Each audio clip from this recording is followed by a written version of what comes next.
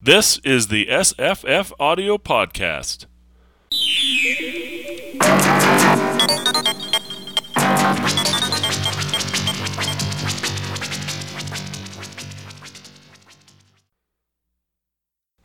Hi, I'm Jesse. Hello, I'm Paul. Hi, I'm Misa. Hello, I'm Evan. Hi, I'm Will. Hi, I'm Trent. And we're going to talk about The Busybody by Donald E. Westlake. This is first published in 1966. Was it a paperback or a hardcover? Trent? I believe this was a paperback. Good. It's better if it's a paperback. It feels like a paperback. I thought it was really familiar, even though I'd never read it. I guess I read about it, and it's very Westlake, but I'm wondering if Misa can remember a show we did that was kind of similar, because she and I did a show on another book, not by Westlake, that has kind of a similar thing going on. Remind me, Jesse. Nope. Then the answer is no. I don't remember. All right. It was Burglars Can't Be Choosers by Lawrence Block. Do you remember how the plot of that one worked? If I say remind me, will you say yes this time? Yes. Okay, remind me. Okay, so there's this burglar, and he burgles a place. And while he's burgling the place, the cops show up. And he goes on the run. He finds there's a dead body, and he gets blamed for it. And there's a girl. He spends time in her apartment. And at the end of the book, on page, 5 pages before the end, you find out what the mystery was and how all the things came to be. Does that sound familiar? It sounds familiar. Yeah. So this is kind of a little subgenre between Westlake and Block, as far as I can tell. Trent, have you read Burglars Can't Be Choosers? That's the first of the series. No, I've not read that one. It's a good book. In fact, I found out about Westlake through Block and Burglars Can't Be Choosers. I was reading book 3 or something in the series, and one of the characters was reading a book that sounded terrific. Like little excerpts. And I'm like, wow, this book sounds great. And I'm like, I wonder if that's a real book. And turned out to be. So I can thank Block for introducing me to Westlake. And those are my initial thoughts for this book. Wow, and from reading a series, Jesse. I know. This is I should be whipping myself right now. But, no self-flagellation. Well, everybody else except for Trent, I assume, hasn't read this before. Correct. Correct. Is this your second time, Trent? This is actually my first. And I'd like really? Yes, and I'd like to make a correction here. The Busybody was published in hardcover. Damn it. Yeah. Yeah, it did get... it got a movie the very next year.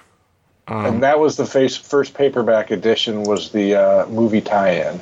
Ah. Well, That's too bad, because it has a Frazetta cover, but it's not a...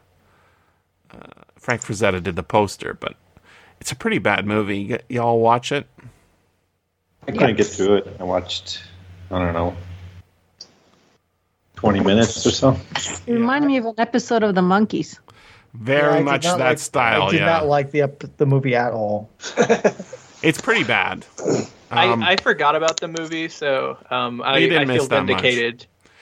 I always like to look at the adaptations because it sets in relief things, the author choices, when the movie directors change things. So one of the ones I think that's very interesting is the jacket that goes missing, the body... wearing the blue jacket that goes missing is not carrying heroin or I guess cocaine. It's not exactly clear. I thought it was heroin. It's heroin. I thought it was It is heroin. It was heroin. Yeah, but somebody else called it powder. I don't know. Whatever. It doesn't matter. The important part is in the movie is literal cash. And why do they make that decision?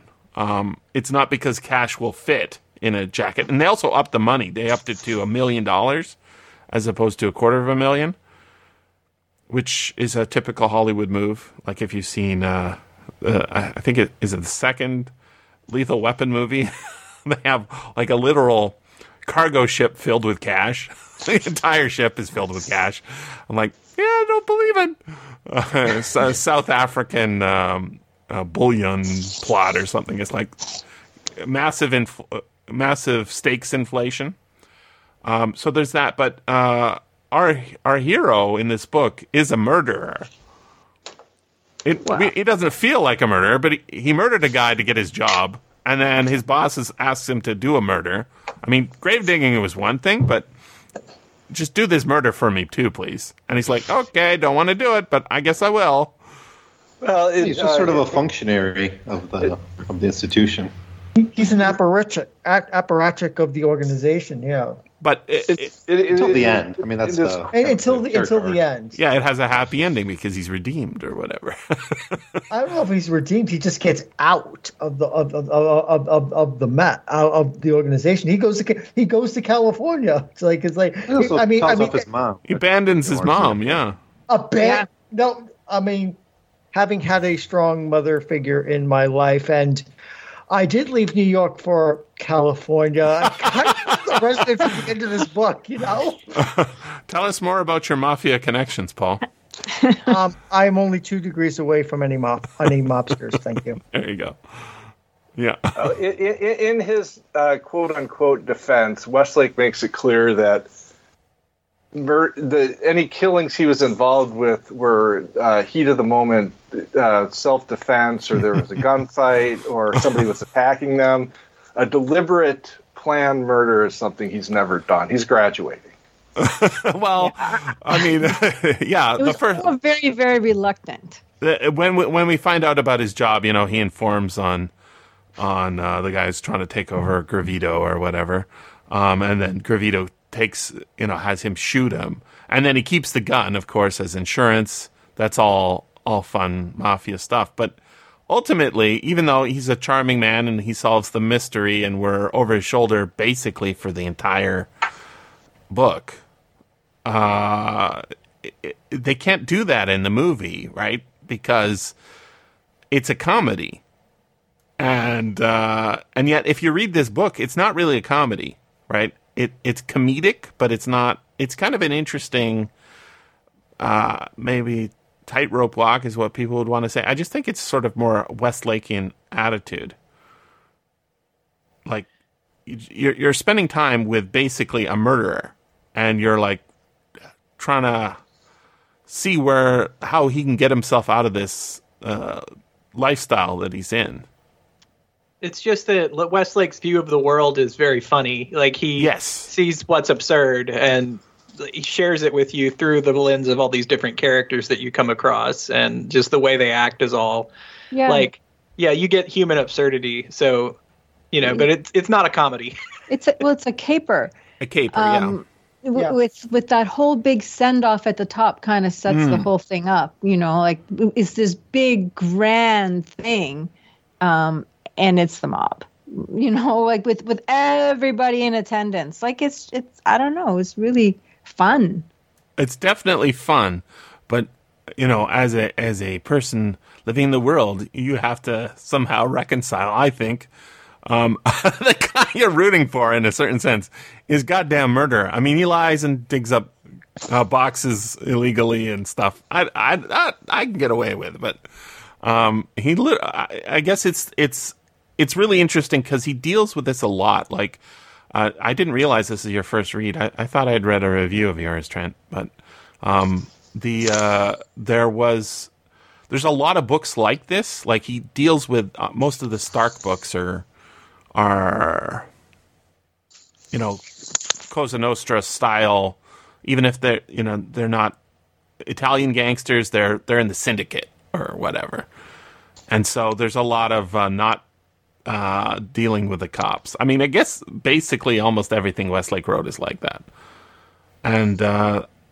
And somehow we don't end up thinking, this guy's a monster. I hate this guy. Even though he literally is a murderer.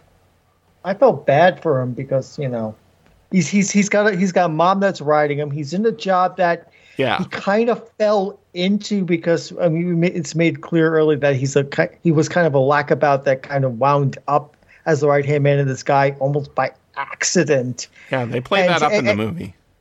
And he gets framed for something he didn't do, and then gets double framed by the organization to make sure he goes under. So I kind of felt bad for him. He's like, no wonder he goes to California. They're like, yeah, you go get the girl, get away from New York and the organization and your mom, have fun. See, I didn't have as much trouble like sympathizing with the character. No, I didn't have any trouble at all. I'm just saying we should have a trouble. 20 years after The Sopranos, right? Yeah, well, that's the thing. It is pioneering in a certain sense. Like, Sopranos is the one where most people recognize it, but this is from 1966. This is a very old book. There was some really dark stuff in there. When they were talking about the kid, the guy was like, I couldn't remember about the jacket because the school zones got rezoned. Like, who the fuck is selling my stuff? And kids have turned to glue. Like, how am I supposed to? Yeah, there's this new horse glue or something. Yeah. Yeah. And yeah, I mean, they have a division where there's white slavery or whatever. It's basically prostitution, right? Running girls. Yep. There is there's the heroin shoot up place he goes to visit. It subverts the religion, right? Right. The roads are bad. They give a Protestant guy Catholic funeral. That kind of rankled me. Yeah. Yes. Well, what disturbs you is he's getting buried in a Catholic grave, even though he's not even Catholic. It's really funny how it doesn't seem to bother us, but if I think it was a less, I don't know, naturally gifted writer, you would notice these things a lot more, but it just goes down so smooth, right? I think if it was less absurd, it would be more disturbing. It's pretty absurd. And it's also heightened reality, right? It's kind of fake. The laws of physics still work in this place, but the cops chasing him around. He's breaking into the apartment and trying to get it through the window. It's like, yeah, it's definitely goes for the absurd. He rolls out of a moving car. I love that. They did not have that in the movie. Missed opportunity. Yeah. Well, that's the thing. I don't think Westlake has been adapted many, many, many times to film, and I don't think it usually works. When he does the adaptation, it works better. I know Connor recently watched a movie called The Stepfather, which I've seen, but I haven't seen for a long time, and I remember it being quite good. Dark. And of course, there's The Grifters, which was an adaptation of a Jim Thompson novel. Which we're supposed to do sometime on the show. Yeah, I would like to. So I think it's because the novel medium, where we are so close to this narrator and he's giving us the world essentially. There was only one little sequence where I was like, wait, is this still our guy? I thought suddenly it was a frame shift, and that's when he wakes up in the bed with the widow. He wakes up and I think he was in a dream where he was in the coffin and he was seeing the shovels of dirt hitting him, hitting the lid, and he blinked every time. That's the only part where it was like, oh, this might be a frame shift out of it. And the only other time I felt that in the book was actually in the opening where he's kneeling. And I thought, oh, this guy's really old. But he's not old, right? He's a young, vigorous guy, but he was complaining about his knees so much at the beginning. So yeah, then they kind of dropped that a bit. It really got us into his head, right? And Nick Gravito keeps giving him the fisheye, which I'm picturing, but he's so talented for Mice, you gotta love this. Whenever he's in his apartment, he's looking in a mirror, and that was from the producer. Yeah. those details, those are the things that mark out Westlake, so that you know he wrote it. Good book. Yeah, great language. Mm-hmm. So it's interesting when you talk at the beginning of the podcast about, this guy's a killer. In Westlake's future comic novels, and I think this was an attempt at a comic novel. I mean, it is. It's only mildly funny. It's not laugh out loud funny. No, it's not. But his characters are much more sympathetic. I mean, Dortmunder being the obvious one. Mm-hmm. He's just a thief. He's not usually robbing like an orphanage or anything. No. That'd be Parker. Parker would rob the orphanage. And you wonder if that wasn't a conscious move. It would not have taken much to make this novel dead serious. No. There is a wildness to it, but I think it's caused by the desperate circumstances, but it's not played into. And so the movie plays it the opposite way. It is more like Keystone Cops. And the music, I forgot. Maybe I never knew that they did a really intrusive music in bad movies in the 60s. They really did. Oh my God. It's like there's shows like on the CW now where, you have two characters in the cafe talking, and they play like music, not like music from the cafe or whatever, but like they play music over the dialogue, and it's just like a conversation, and it's like, what are you doing here? So it's like the music was trying to play up, this is very Keystone Cops, this is very cutesy, and I've found it basically, it just wrecked everything. It was ruinous. Whereas in the book, obviously there's no music, but there's a kind of, we're on the trail. It's a detective story. He's trying to work things out. And he has to stop and get coffee, and he has to hide someplace. He has to deal with all of these phone calls, all that stuff. But there's no playing towards the comedy. The comedy is inherent in the absurdity of the situation. And the thing is we actually have this in real life sometimes, right? You get into a phone tag conversation with somebody. You're trying to call them, they're trying to call you. You get a busy signal.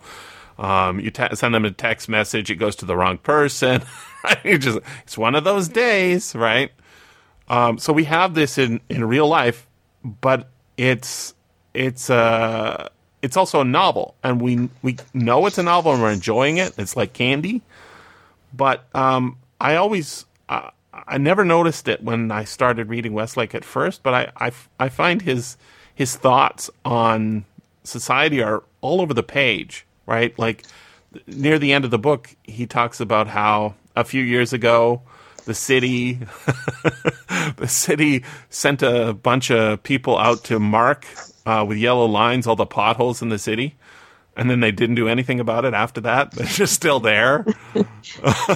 I'm like, that sounds very New York City, though. It is. He lived in New York City. He was a New Yorker. He gets it. But when he's in a cab, Westlake's in a cab going from one place to another, he is doing his job.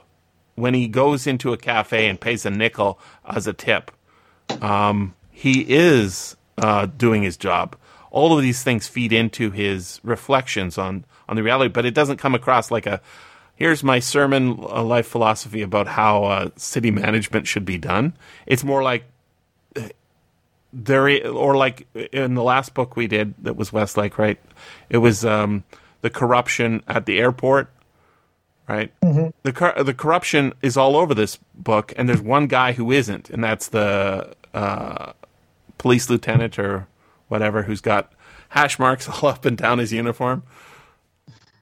Actually, Jesse, the last Westlake Road. novel we did was Brother and Sister. Oh, Brother and Sister was the last one. Yeah, okay. But that had a bit of corruption. But you're talking about the one before Brother and Sister. Yeah. Adios. Dancing Aztecs. Oh, yeah, that's the one. That's Aztecs. Thank you. Yes.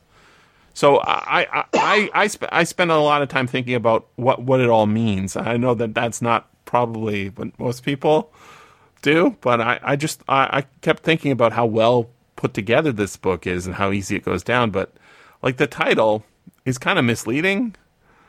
I figured it would be like Weekend at Bernie's, where he has to keep moving this dead body around, and then there was a Weekend at Bernie's 2, or it's like the next weekend, I guess. They're still carting this dead body around, and that's actually how the movie plays it. It's really bad. They keep filling the grave. All the departures the movie makes from the book are just terrible. Every decision is bad, whereas the book is very carefully constructed, it seems to me. Yeah. Wow, short show. They made the jacket brown in the book, if that's any indication of the direction they were going. What do you mean, in the movie? Yeah, in the movie. Yeah, I mean... What didn't she say? I was not watching that closely because it was a terrible movie. Also pretty low res, but I think I was going brown for shitty, but yeah. Well, I mean, yeah, there was some. It's all like kind of a red herring. So I wanted to talk about the title a little bit, like Busybody. I thought, it's going to be a Weekend at Bernie's, but it turns out to not be. We never actually see the body, right? We hear about the body having been burnt, but we never actually see the body. So obviously somebody moved it at some point, but the busybody is actually Brody, right? Well, no, I think it's a pun because it's Brody, but it's also our protagonist. I think so too. Isn't our Charlie? What's our protagonist names? Engel. Al Engel, right? Yeah. Aloysius. Aloysius, yeah. Aloysius. But yeah, and there's also Mr. Kane too. He was pretty busy. There's a lot of busybodies, including the widow.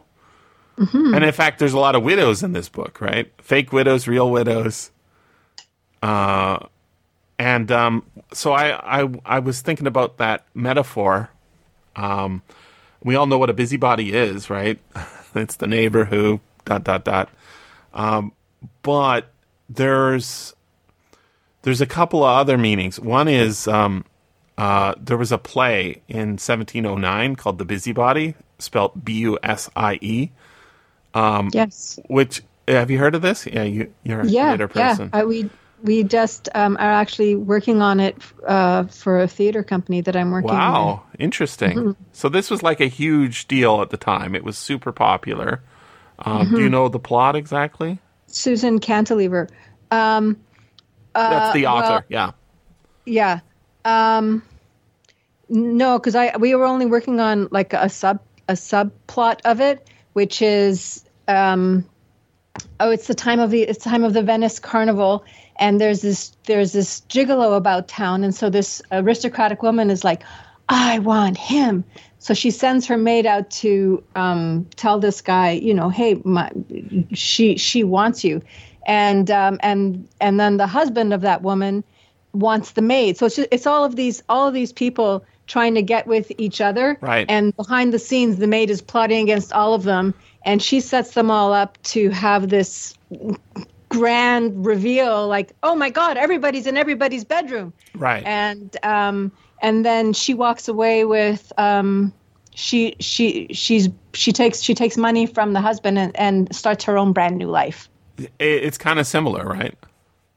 Kind of. I had a lot more murders in this one. Identities and disguises. It's a French farce in a certain sense. Yeah. Obviously, it's English, but I didn't know about that before I started reading the book. But that weird spelling on busy, B-U-S-I-E, the old-fashioned spelling. It got me to thinking about the actual meaning of the phrase, because we know, when you say, "Hey, Misa, I'm busy," I can't be on the show or whatever. It doesn't mean you're like nosing into other people's business, but that's how we use it, right? When we say a busybody. So it's an older meaning of, being nosy, which is another kind of Westlakean sort of idea. Nosy Parker, right, is where the name Parker is sort of, because he's not a nosy Parker, but he is Parker, and he does go into people's business. But there's another meaning, 17th century meaning, which is sexually active, and it's a euphemism. So she's a busybody, right? I started listening to a great book. Evan, you're going to love this book. It is a kissing book. Sorry about that, but it's Gentlemen Prefer Blondes. Did I tweet this at any of you yesterday? You tweeted it, but maybe not at anyone. Yeah. So I just, I thought it was a new release on LibriVox. And I had heard of the movie. I've never seen it. The one with, who's the famous lady? Marilyn Monroe. That's her. And maybe is it a musical? I think it is. It is. So there's a book, and I think it's like written from a flapper prostitute's point of view. And she starts writing. I just listened to the first chapter. It's like half hour, and it's super funny, and the illustrations are hilarious. And there is a line sort of like about diamonds are a girl's best friend, like that in there. It's slightly different, but it's about a girl who's given a gift of a book, and she's like, oh, well, I'll have a look inside, and it's blank, and she says, well, that's not a very good book. So there's this like kind of funny, cutesy attitude. Everybody tells her she's smart, and she is smart, but she's kind of super naive. But she's also telling us. So we do all this inference work, which is really fun. In any case, she's a busybody. You never see her like snogging anybody. Sorry, Evan, or happy Evan. But what you do see is that there are a lot of gentleman callers, and it's her journal of her trip to Europe, I think, is the book. It's looking to be a really enjoyable book. I was really enjoying it. So there's that sense of the busybody. And then we have women in this book who are busybodies, right? In the sense, there's only one sex scene, I guess, right? And it's not really much of a scene. But there's also this woman who keeps showing up and sneaking out of his apartment and hiding, and when he's going through the list of suspects, like who could have framed me, I'm like, it's got to be her, right? But I couldn't figure out how. So I don't think he played fair in the sense of this is a detective story and we're given a list of suspects and we can work it out for ourselves. I wanted it and I didn't get that. No, you don't get that, do you? No. But you don't feel cheated, though, do you? No, I don't feel cheated in the solution. But going through it's like I want to be able to try to figure this out. I had of Aloysius, poor Aloysius. I kept thinking of It's a Mad, Mad, Mad World, which is a caper movie, which has a character named Aloysius in it. Yeah, I felt like there were like when Officer Callahan kept saying, "I recognize you, I recognize you, like that went nowhere," and I was wondering like why he kind of put those there and then just left them there. And the mother, I have to talk to you. Okay, she's an annoying mother, but I was like, maybe she has something to say to him. No, she's just making dinner. No, she needs to do her shopping. Why didn't you come over for dinner again? Yeah, it's not. I guess those aren't exactly dangling threads. What I think is they're very small payoffs, right? The stakes on this are pretty low. So when he gets all those phone calls from his mom, it's the threat of California, and obviously eventually connects up with that other busybody, the girl who is always pasting her nails on her resumes on the back of his doors and writing in lipstick, right? Dolly, is that her name? Yeah. Mm-hmm.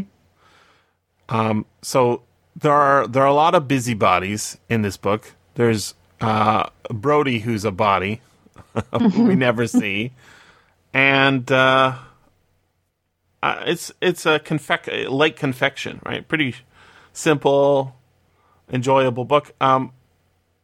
Trent, you got to help me on this. I'm pretty sure this is called a nephew novel. Is that right? That's the phrase that stuck in my head for many years. Yeah. Nephew novel, oh boy, I'm trying to remember the exact definition. I don't think it's quite, but it's very close. So, like, I guess, like, we did one not so long ago called Somebody Owes Me Money. Or maybe that was with Scott only. But that's about a guy who gets stiffed on a taxi fare. And basically, he's given a tip on a horse instead of a tip on, like, cash.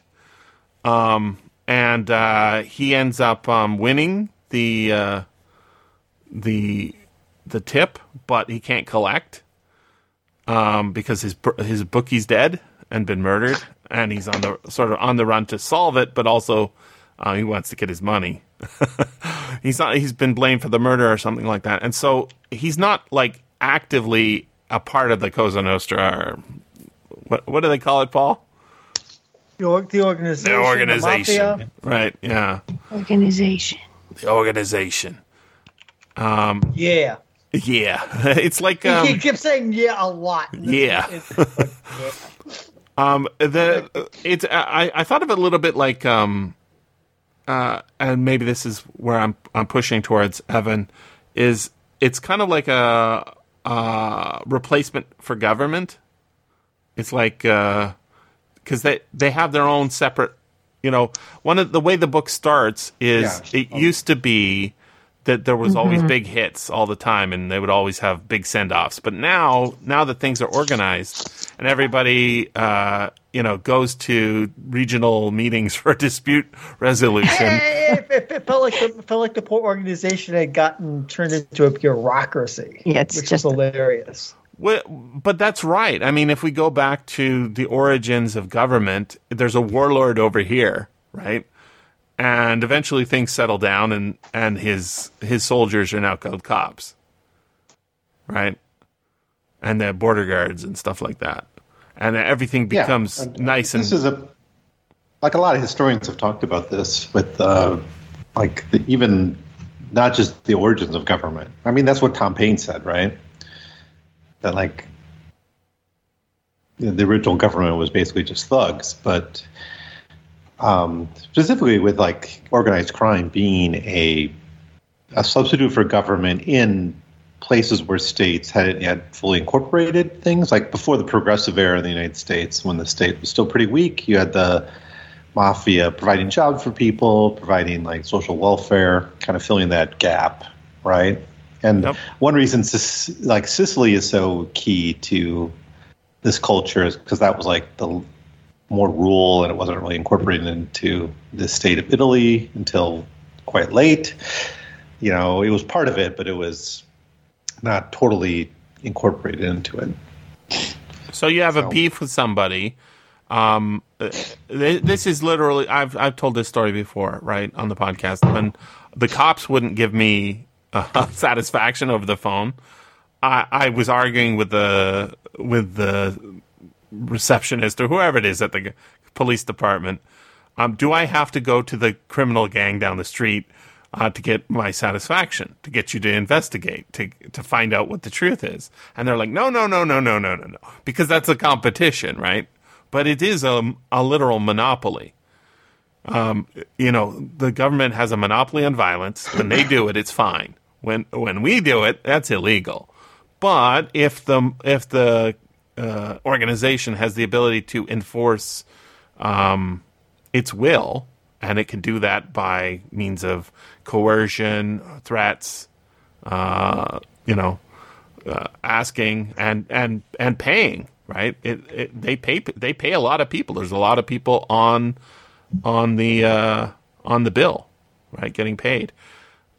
Then it is a kind of a second government.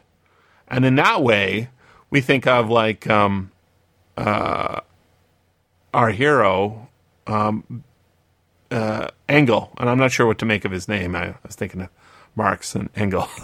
Yeah. We'll see about that. So he's not a murderer. He's just a soldier, right? Well, that's the thing, right? Is actually he's if somebody tried to assassinate the president and some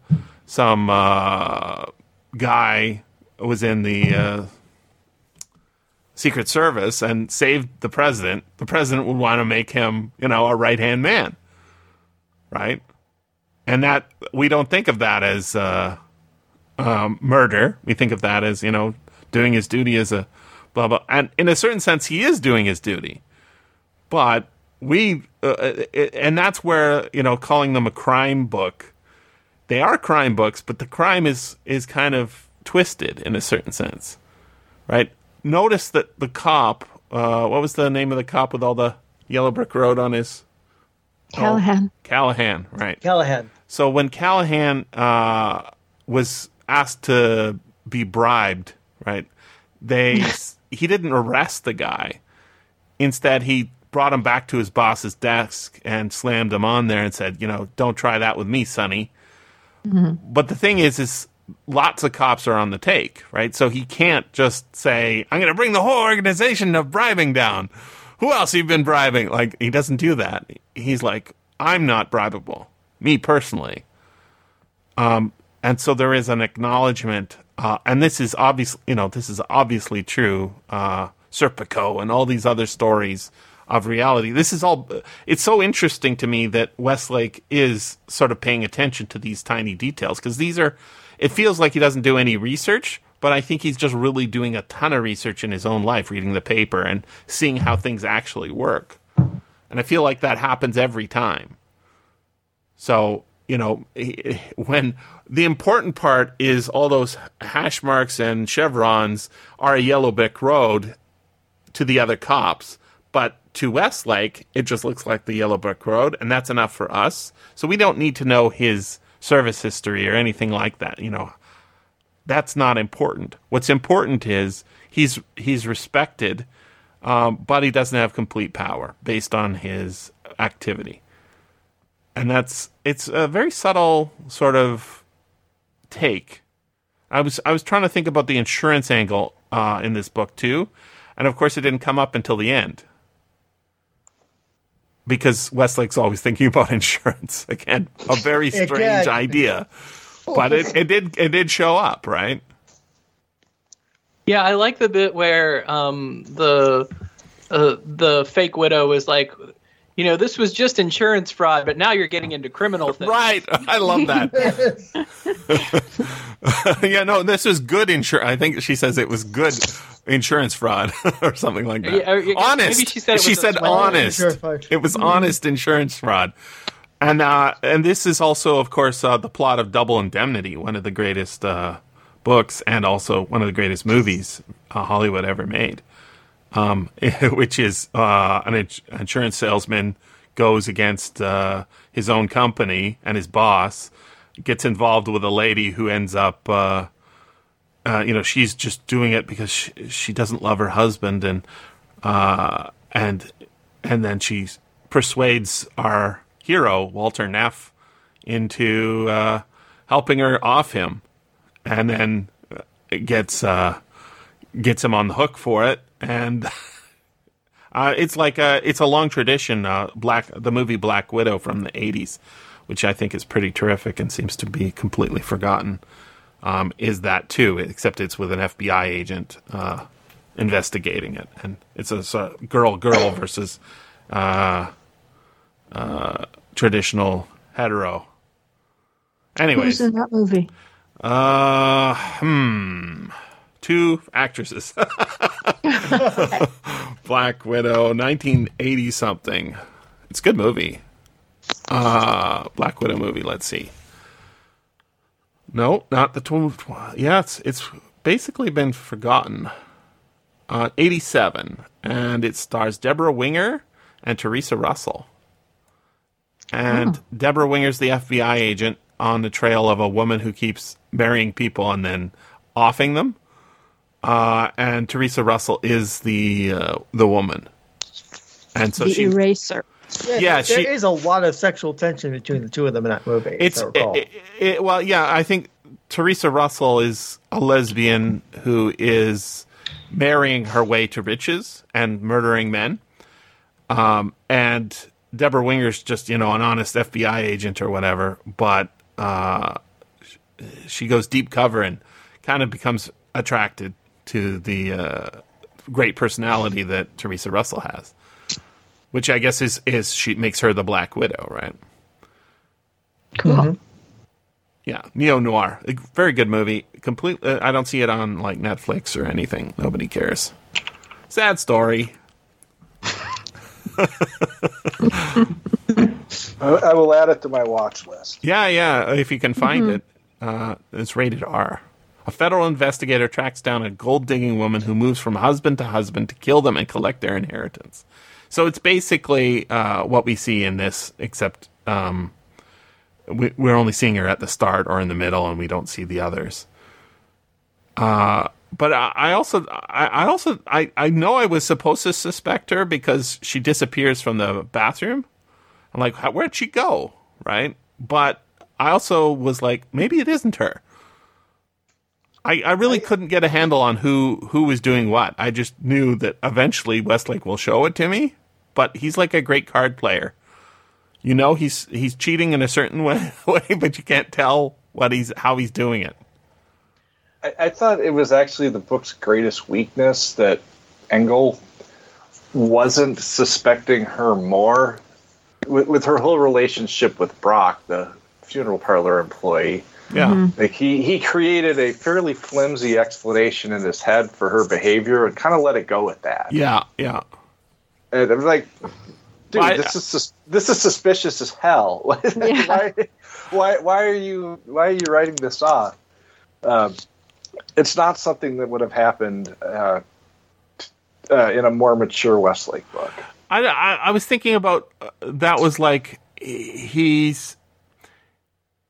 I thought there was like a balance between the reader expects there to be this sort of relationship, cutesy, flirty relationship, and she keeps turning up in the same way that the Californian resume sticker does. But I believe that's how it turns out in the Lawrence Block book too. Burglars Can't Be Choosers. The romantic love interest is the murderer, I guess she wasn't a murderer, but she was behind it all in a certain sense. Her husband says he's behind it all, but ultimately, it is funny that he doesn't notice, but I also thought, well, maybe it's too obvious. And also, he's playing it towards a kind of, they're going to hook up later, right? It's all going to be innocent. Because they spend a lot of time together. They go out to that restaurant that used to be a barn. Was enough wagon wheels on the walls to keep some place in business for a year? Yeah, sending him out of the city. I thought, oh, you're in trouble, Aloysius. Don't do it. Don't leave the city. Maybe there's not that much to say about this book. I mean, I think we've done better, Westlake. It's not his best for sure. I enjoyed it. It's workmanlike, but I didn't find it scintillating and stellar. It's not Dancing Aztecs, which we could talk a lot more about. I like this better than Dancing Aztecs in a lot of ways. You did? Yeah, I like the over the shoulder with one character a lot more, but I think that's a funnier book and it has a lot more great scenes with funny things happening, and the explanations are pretty good. It's much more like a Dortmunder, and I like Dortmunder's books, but I find them a little long for the content, if that makes sense. Yeah. Compared to this, very short. He was like a ping pong ball, bouncing around New York. Sure. Yeah, he just went like this happens, and oh, there's no body. Oh, I gotta chase this woman. Oh, it just like he wasn't really steering his ship. He was So it was light in that way, and the same with the characterization of her. Like she was obviously a liar and a manipulator, but it was thin. But I liked it. I mean, I liked it a lot. But there was no weight on it, which is why I wasn't too upset about all the terrible mafia things they were doing. And the murders and all of that, because it was light. Well, it's like watching The Producers, right? They're doing a play about Hitler. You should be upset, but you're not upset because it's funny and it's very, very light. The characters are lightweight, lightweight in their brains, and their motives, fall upon them. And all the actors, you can't be upset with it. To your point about he's not the one steering the ship, this does end up being the blueprint of many, if not all, of the Dortmunder books, where it's driven by circumstances and the main character's just being jerked along by them and trying to regain control, and for most of the novel, flailing at it. Right. Yeah, it does feel very... although with Dortmunder, there's a bigger recurring cast of characters that you learn more about every time, I guess. This has that, and it has that. Obviously, the New York setting is very much there, but it does feel like Westlake calls the tune, and the characters dance the jig. Mm-hmm. As far as other recurring motifs from Westlake's work, Jesse, you mentioned this at the beginning, the bit about the painting lines on the road or whatever. Mm-hmm. In every single one of his books that I can think of, government is incompetent and or corrupt. Mm-hmm. And we got plenty of evidence he was right. So bureaucracy is a big theme, and you brought that up in relationship to the organization. And it's sort of interesting that Callahan is the only figure I can think of in any Westlake novel who is an uncorruptible, competent officer of the government. He's not perfectly competent because he can't remember who this guy is, who basically he should be able to, but he's trying. He definitely knows he's suspicious, right? And yeah, we know he's there's a great book called Cops and Robbers. Have you read that one, Trent? So long ago, I do not remember. It's also a good movie, one of the few good adaptations. It's about two cops who decide to supplement their income. And basically they get in trouble with the mafia and the police department. And the thing is they're cops, so they have power and there's organization there. But it's also just a job, right? And their power is limited and they have to do what they're told. So it is kind of like playing both sides. And that moral judgment that we normally would expect, he's a criminal, right? Stuff like that. It just goes away. You don't think about it at all when you're reading Westlake.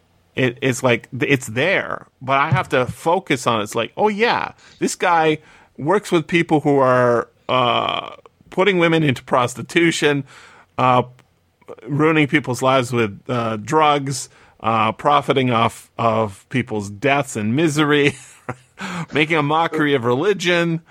Not that I care that much about that one. And, subverting good order.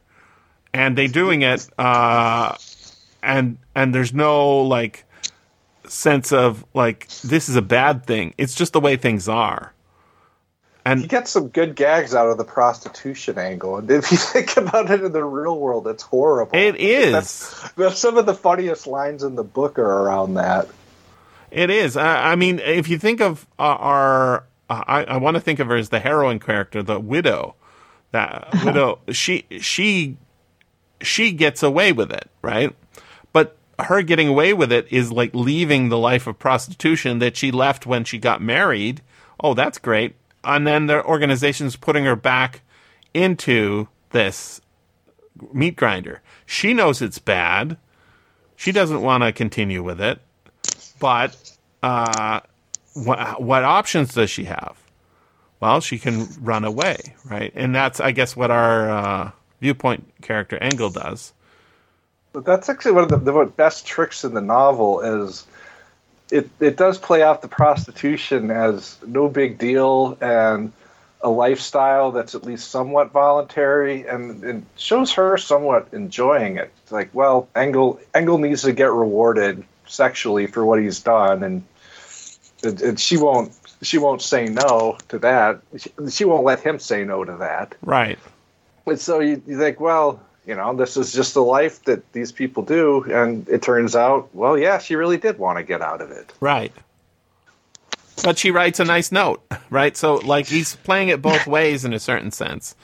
But I kept thinking, like, he's a thinker. He isn't just, like, punching a clock here. He's literally thinking about, like, and that's why his characterization, I think, is so good, is he doesn't, even, he wrote a book, Humans, a very strange book, pretty late in his writing career, in which the main character was a fireman who got, like, radiation and physical scarring burns from Chernobyl. And it's like, that's a weird thing to think about, right? Like, why would that guy be, our main character? He's thinking about this stuff. He's not just reading the paper. He's reading behind the headlines, and he's meeting these people, and he's saying, well, what does this all mean? And I mentioned this. It was on his website. The website's still up. It hasn't been updated since 2018, I think, or 2019. The Donald D. Westlake website. There was back in remember the early days of the web, you would go to a website and there would be like a click through and be like, welcome to the blah, blah, blah website. And you'd have to click on it. Please enter. And you click on it. And that front page used to say, I believe my subject is bewilderment, but I could be wrong. And that's in quotation marks. And you see Donald Westlake's face. And I'm like, what does that mean? But I'm starting to get that's literally what he's talking about. It's like, isn't it weird that we live here in this way that we do? And that's sort of what all his books are about. Mm-hmm. Maybe that is the point. Like that he put us in this mob world that's normal. And we're not questioning that it's normal because we're in it. Right. And yeah. But he has this ability to step back and say, isn't that weird? Mm-hmm. And it's like, aren't you surprised? I don't see anybody else surprised. Everybody seems like this is normal. That's kind of weird. You guys are weird. Well, yeah, that's what I think. And it's such a weird, bizarre situation where he knows he's really good. Like, when you're good at playing basketball, really good at it, and you're really good, and you don't get to play for some reason.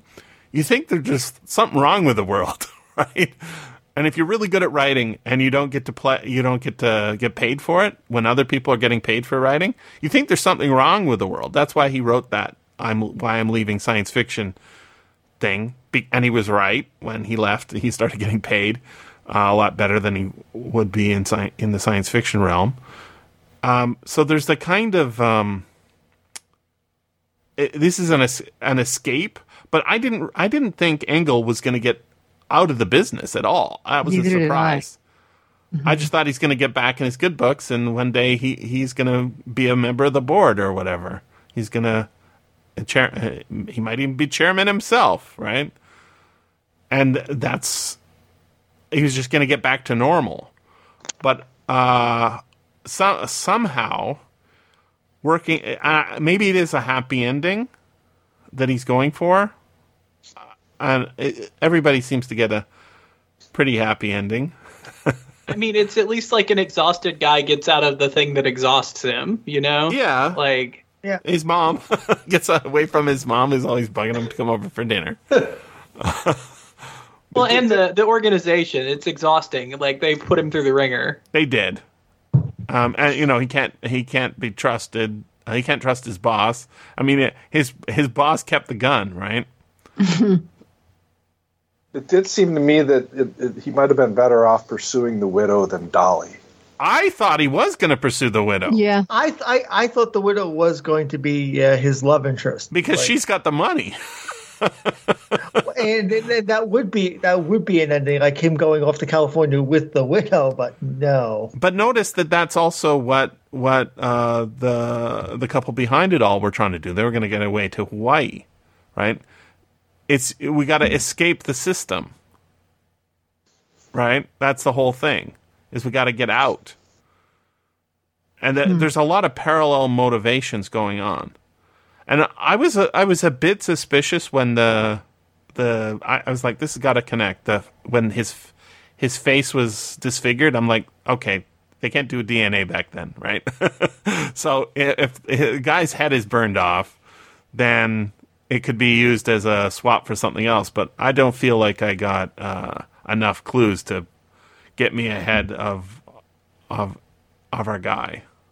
Of Angle. What do you make of that name, Will? What do you think? Is he got an angle? No, I think it's just a name. Just a name? Yeah, I don't think it's more meaningful than like Aloysius. Like, I think it's just a name. I don't know. Because the Brody body thing, he's playing some sort of game there. He's good with names. And I don't. It might just be Angle, Yeah. What's his angle, right? Yeah. That's why I took it as. Yeah. And sometimes it's straightforward, Jesse. It does not as complex as you want it to be. No, you're right. It is possible for it to be straightforward. Sometimes a rose is a rose. Sometimes it's a girl's name, and sometimes it's a boy's name. Well, there you go. See, that's another one, right? It's the playing with the name, right? And the scene where he says, "There's this Rose person," and the guy's like, "Okay, you've got the gun." I agree. There's a lady named Rose. So there is a way of forcing it, but. What did you think of this book, Evan? This is, your third Westlake? Something like that? It's a few more than that. Yeah? Maybe fourth, fifth.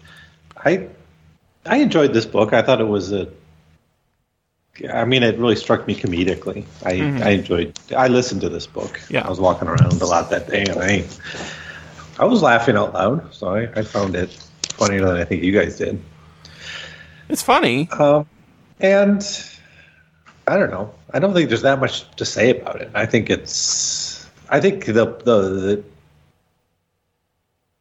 him being this kind of mid-level functionary in like low-level actually functionary is kind of a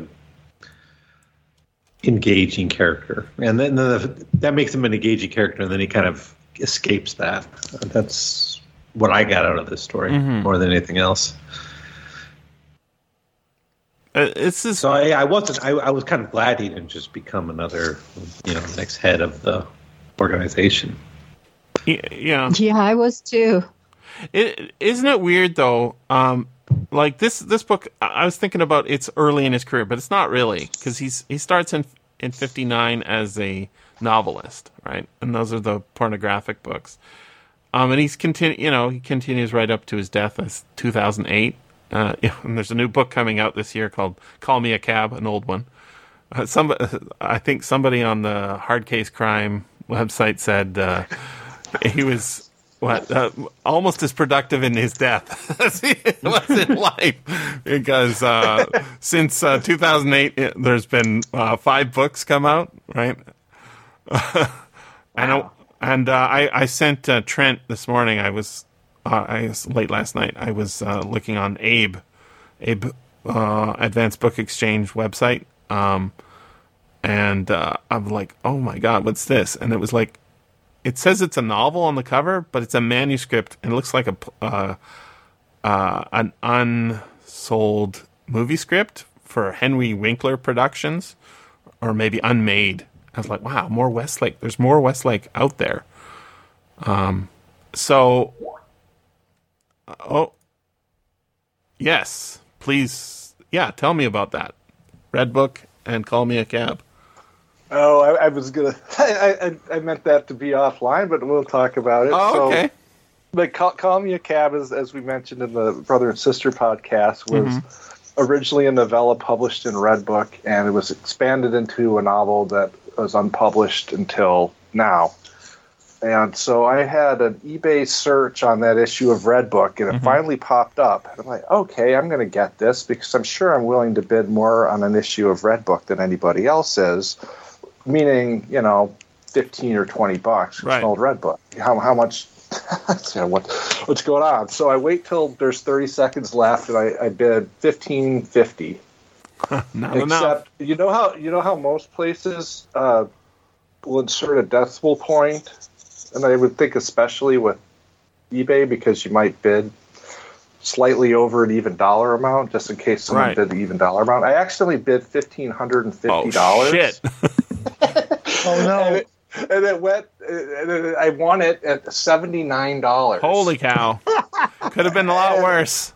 Well, the thing is my wife would kill me if I paid $79 for an issue of Redbook, and she grants me a lot of slack, but that's a little too much. Wow. And so for the first time in 20 years of using eBay, I wrote the guy and explained the situation. He was very nice about it, but I did not get the Redbook. Oh, no.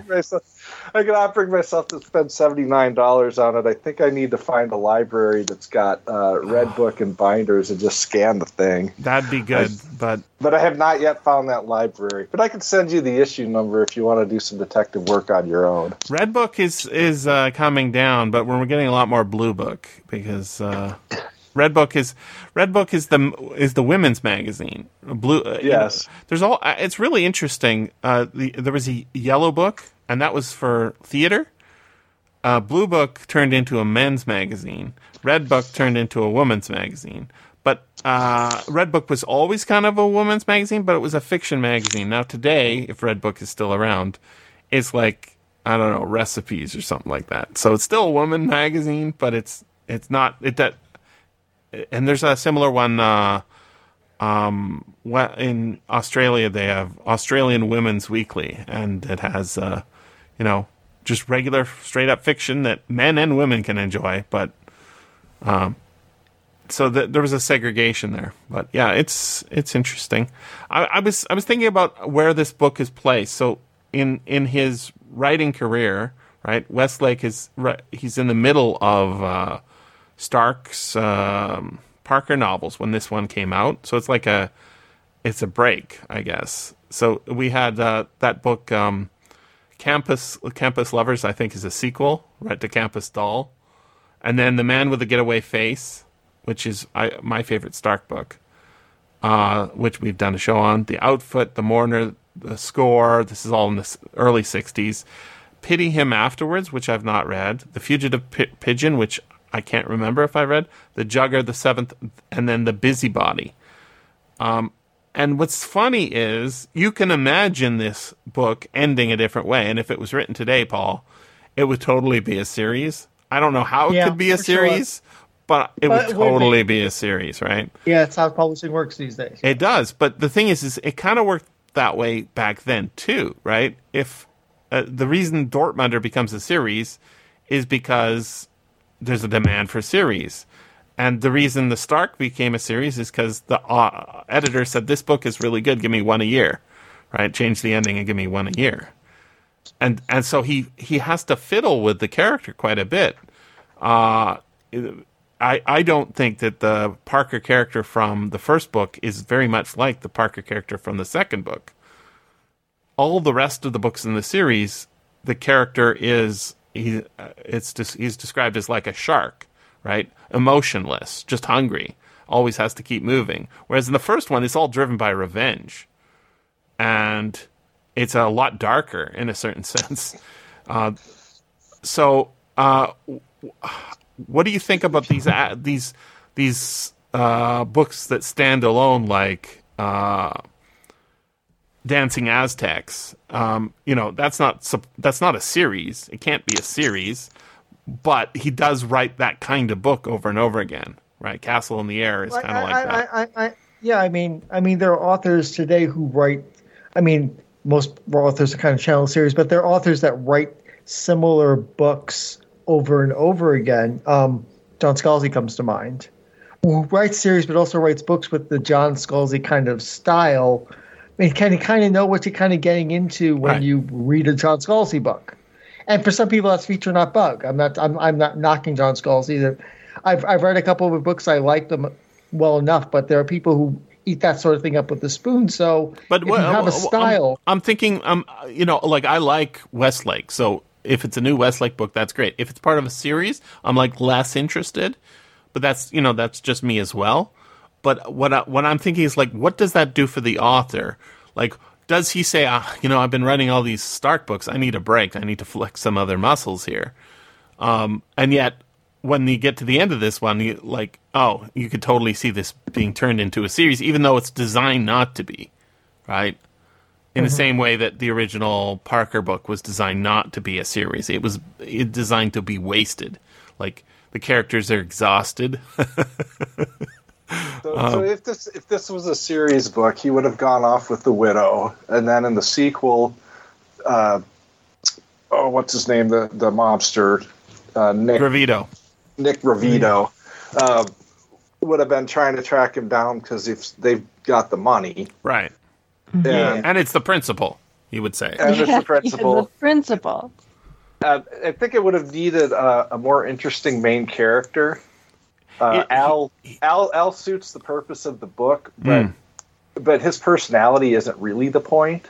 He barely has one in a certain sense. I was surprised, like the way they cast it in the movie is like he was a lot older and a lot. I don't know. He seemed a lot more like the opening scene characters complaining about his knees, whereas in the rest of the book he's sort of just there and we're following him along. And he doesn't really have a lot of witty things to say. He's smart, but we know how tall he is. He's 6'1", right? But we don't really get a sense, we get a sense of his hair color because they tell us. But other than he has a mom, it's pretty simple. He's heterosexual. There's not that much to it, right? Whereas with a character like Grofield, who's an actor, full-time actor, mostly out of work, and a part-time heister. His character is he's always playing a role, right? He's just pretending to be a criminal.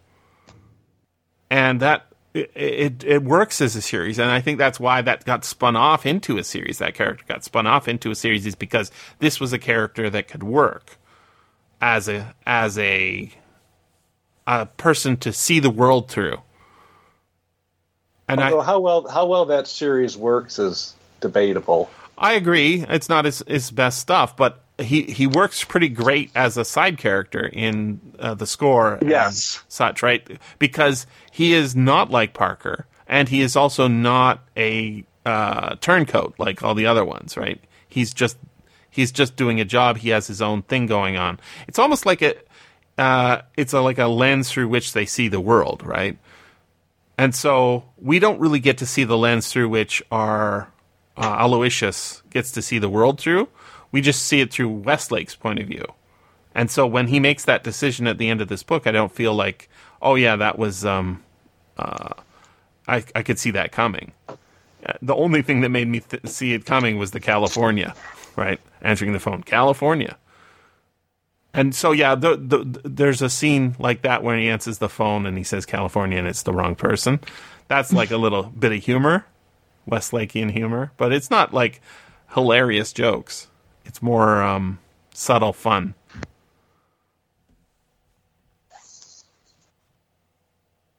Maybe he's going to be a milkman. Why? Because he said, I should have been a milkman. They have a union. Yeah. Yeah, unions was one of the other things that was being worked, right? Everything is corrupt in this world. Except for Callahan. Except for Callahan. But he's barely in the book, right? I mean, he's more of a plot element than an actual character. I mean, why is Callahan so incorruptible? Yeah. In this world where everybody else is up for sale, why is Callahan the Javert of this book? He's played by Richard Pryor in the movie. What? Right? Yeah. What? And he's good in the movie, but it's his first movie role. He's very young. I'm glad I didn't continue watching this movie, or maybe just rage quit even harder than I did. It's not a good movie. Very bad movie, but he's good in it. And you can see he's got the screen charisma and the voice. I mean, now thinking of corruption stuff, I'm thinking of like the movie Soylent Green, where all the cops are corrupt. That's a much richer story, right? That's a much richer story. I mean, but it is New York as well. It is New York, and it's in the future. Charlton Heston basically steals the dead guy body blind. His police captain says, "Well, what's for mother?" And they pay off the garbage guy. It's like it is so reeking and of course the plot spoiler hinges around basically this guy getting killed and the governor of New York being in on it, but not wanting to distribute. Who stole the body? I stole the body. It's what's for dinner. I always thought that was pretty standard in American crime fiction. Was like all the institutions are corrupt, top to bottom. You know, and it's like the European crime fiction is like the Agatha Christie stuff. It's like, yes, you know, you got this detective. He comes in, and there's never any social corrupt analysis. It's always just it's chess. Very closed room mysteries. Locked room, yeah. Right? Yeah. Locked room. You come to some estate, and it's like all the suspects are there for whatever reason. It doesn't deal with the social aspects, but, you know, Hammett all the time. I mean, in Hammett's stories, there's never, like, the police are always corrupt in those stories. Yes. It's the Continental Op Stups, it's like everyone is dirty top to bottom. Yep.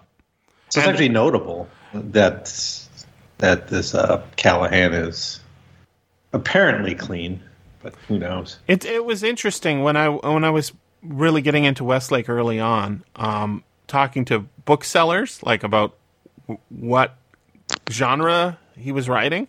They always wanted to file him under mystery, and this is one of the stories that technically is a mystery in a certain sense. It doesn't play like a mystery, right? As Evan's pointing out, the Agatha Christie style, where there's a detective. He's an amateur detective, right? He's solving a problem. But the Stark novels are far less mysterious. Of course, Mysterious Press is the one who puts them out, right? So there's this kind of two-sided thing. I always told the booksellers that I was buying, these are crime books. And they would point me to the true crime section of the bookstore.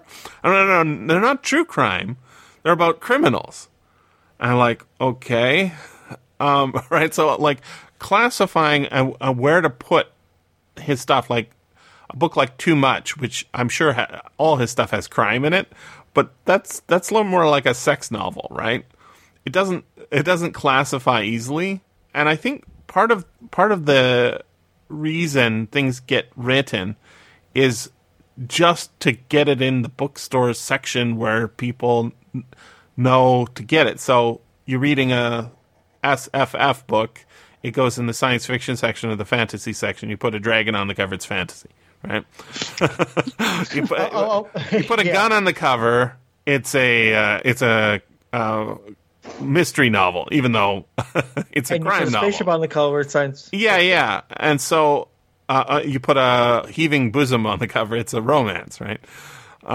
So it's funny to me that Westlake, he's always slotted in as a mystery writer, and I think he won like a Mystery Writers of America winner, but he almost never wrote an actual straight-up mystery. This is pretty close to a straight-up mystery.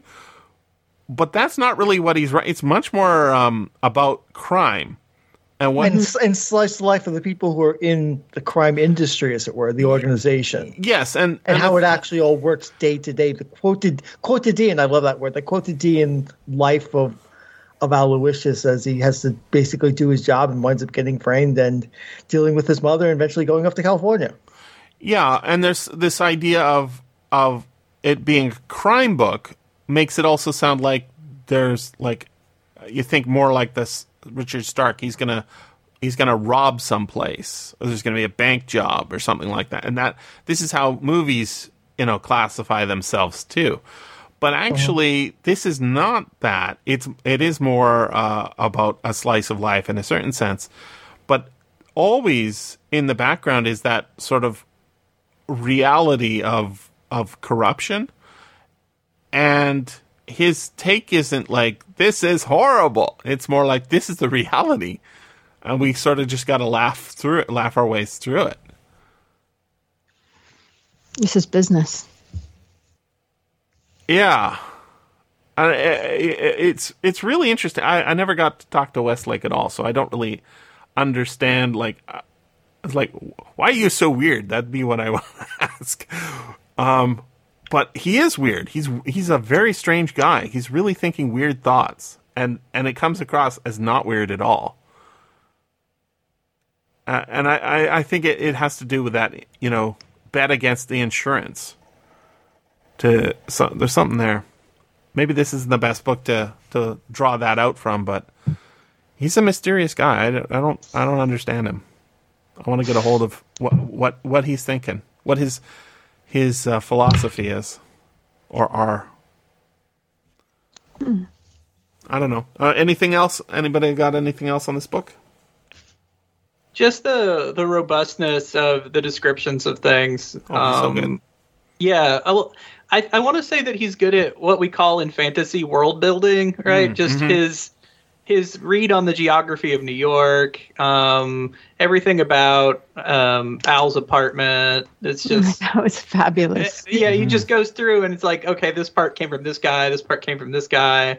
I mean, he spends a lot of time on just that kind of stuff. Mixing drinks, Yeah, mixing drinks. And, like, how much scotch does this guy drink, like, over the course of this novel while he's, like, trying to keep a clear head? Like, I don't know. It was the 60s, I guess. It was the 60s, and he was on the run. I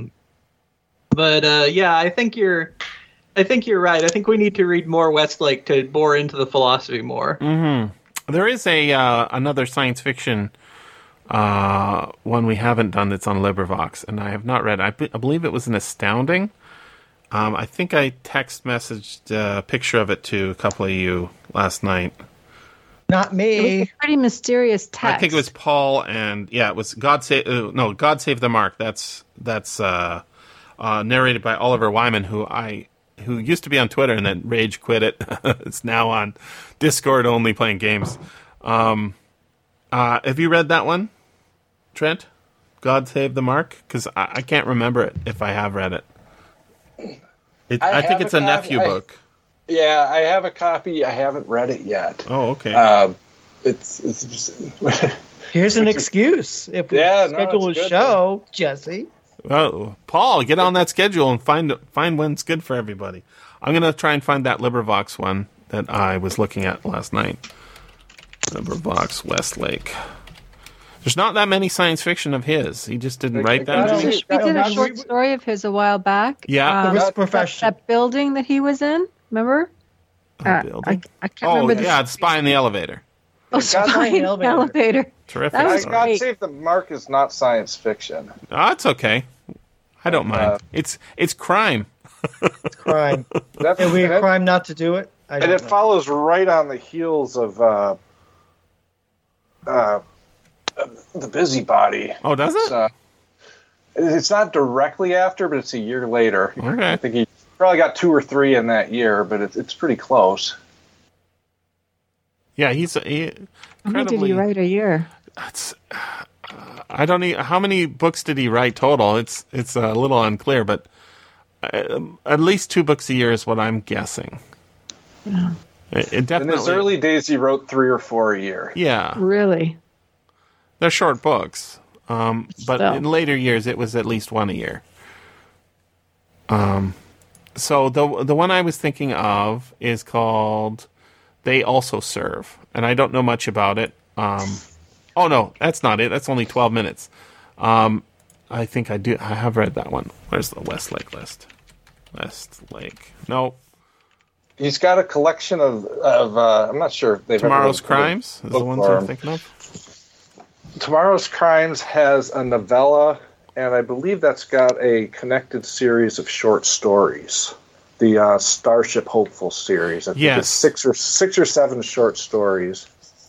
The one I was thinking of is here. It's called Call Him Nemesis. It's an hour long. It's from Worlds of If. Call Him Nemesis. Ooh, I don't know that one. Yeah. It says, criminals beware, the scorpion is on your trail. Hoodlums fear his fury, and for that matter, so do the cops.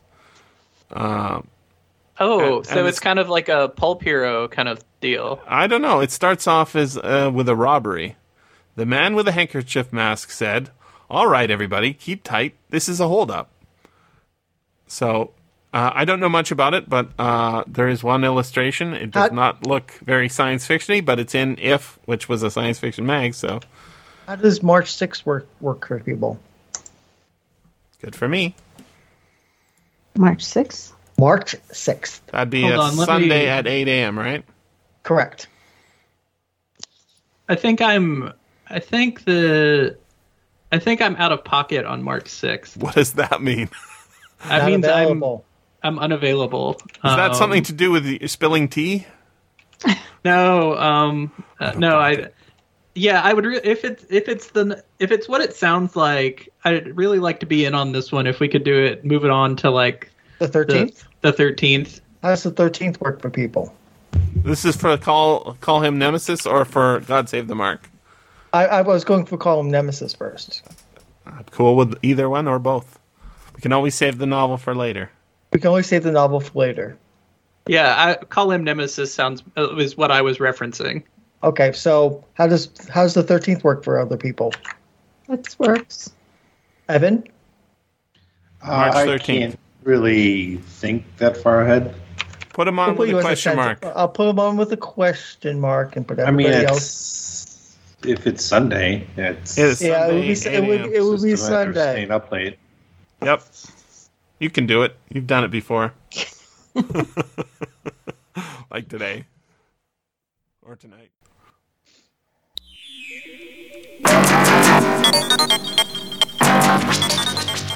This has been the SFF Audio Podcast. Please join us at www.sffaudio.com. And thanks for listening. If you enjoyed this podcast, consider becoming a patron at patreon.com/SFFaudio.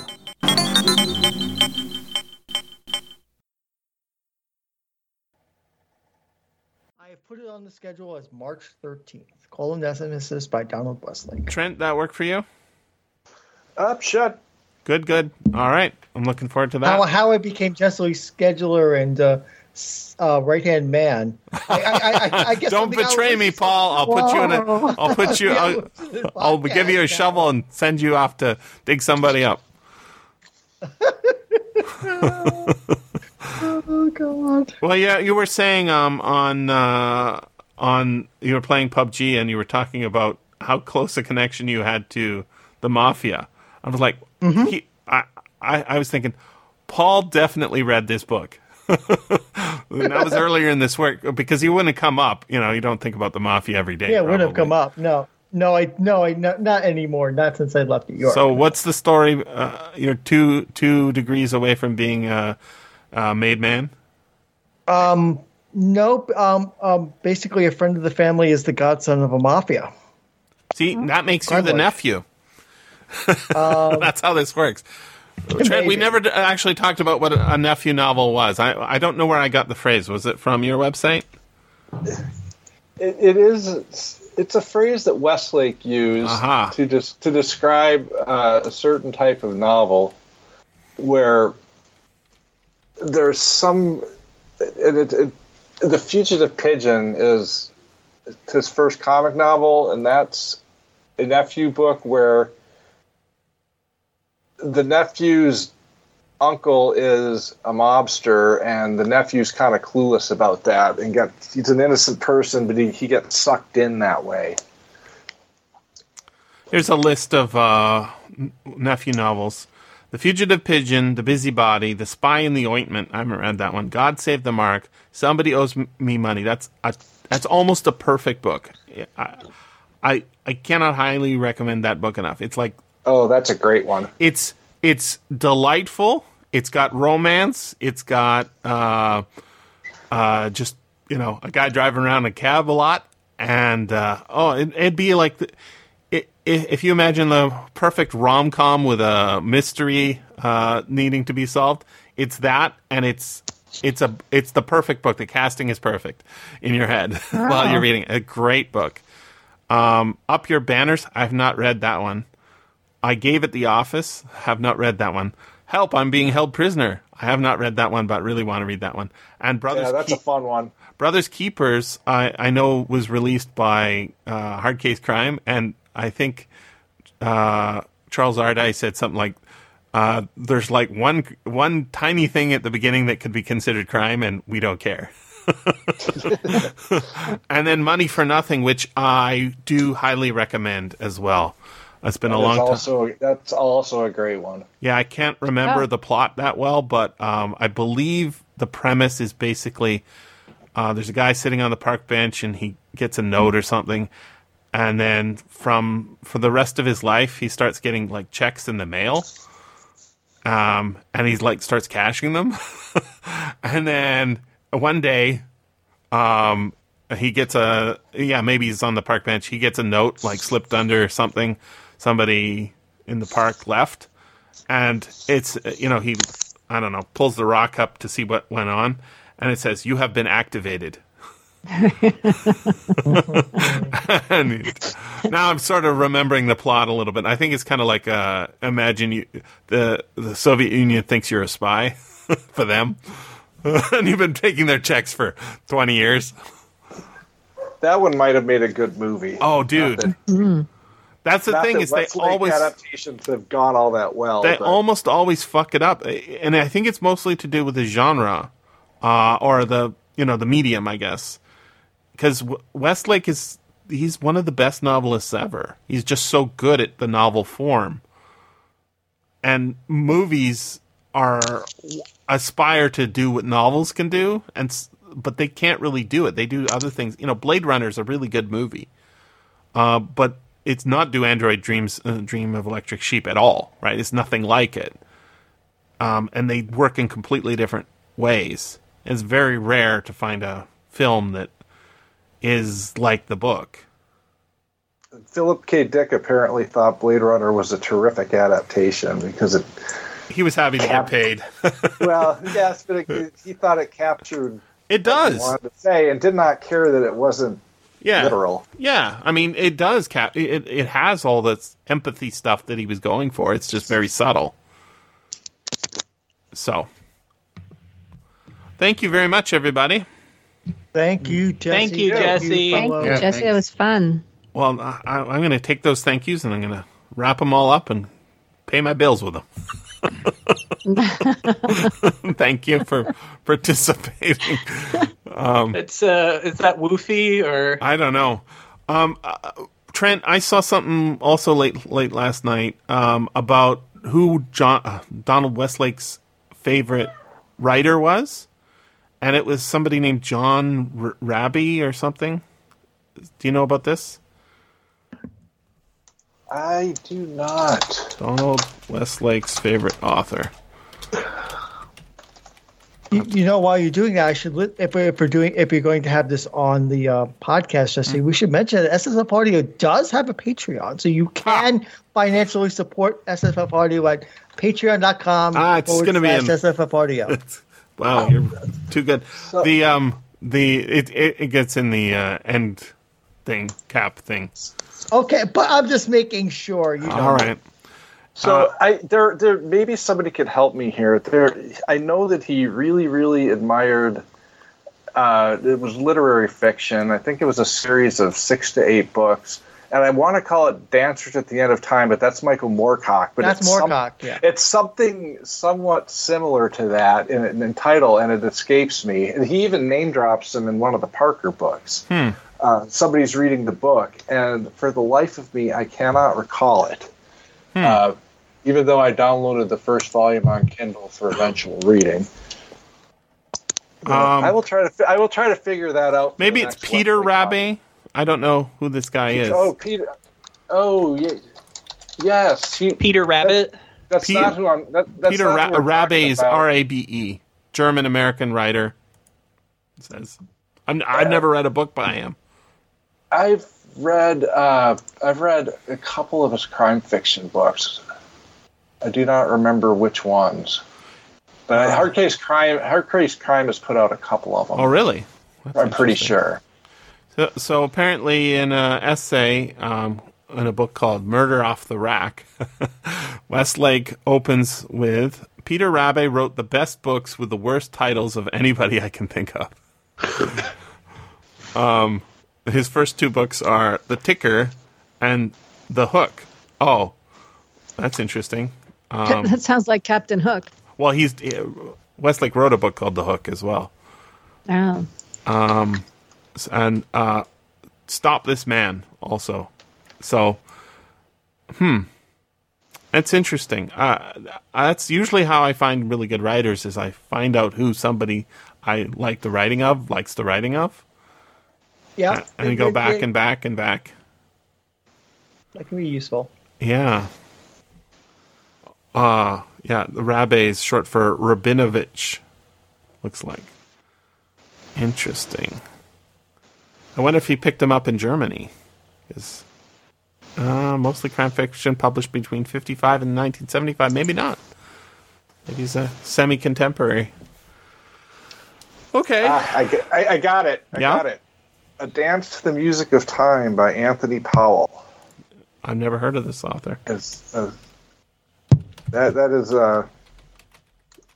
He admired that one greatly and did name drop the series in one of the Parker novels. The character's on an airplane reading that. It's a great title. I'm looking it up here. Yeah, and I've wanted to start it, but it is very, very long. Oh. 43rd greatest English novel in the 20th century. 43rd greatest English language novel. A 12-novel epic of English life in the 20th century, according to my own writing from 15 years ago. Wow. Yeah, and the first book's called A Question of Upbringing. Quite a commitment there. So. Yeah. I wonder if there's audiobooks. That's almost as long as the original Parker series. Yeah.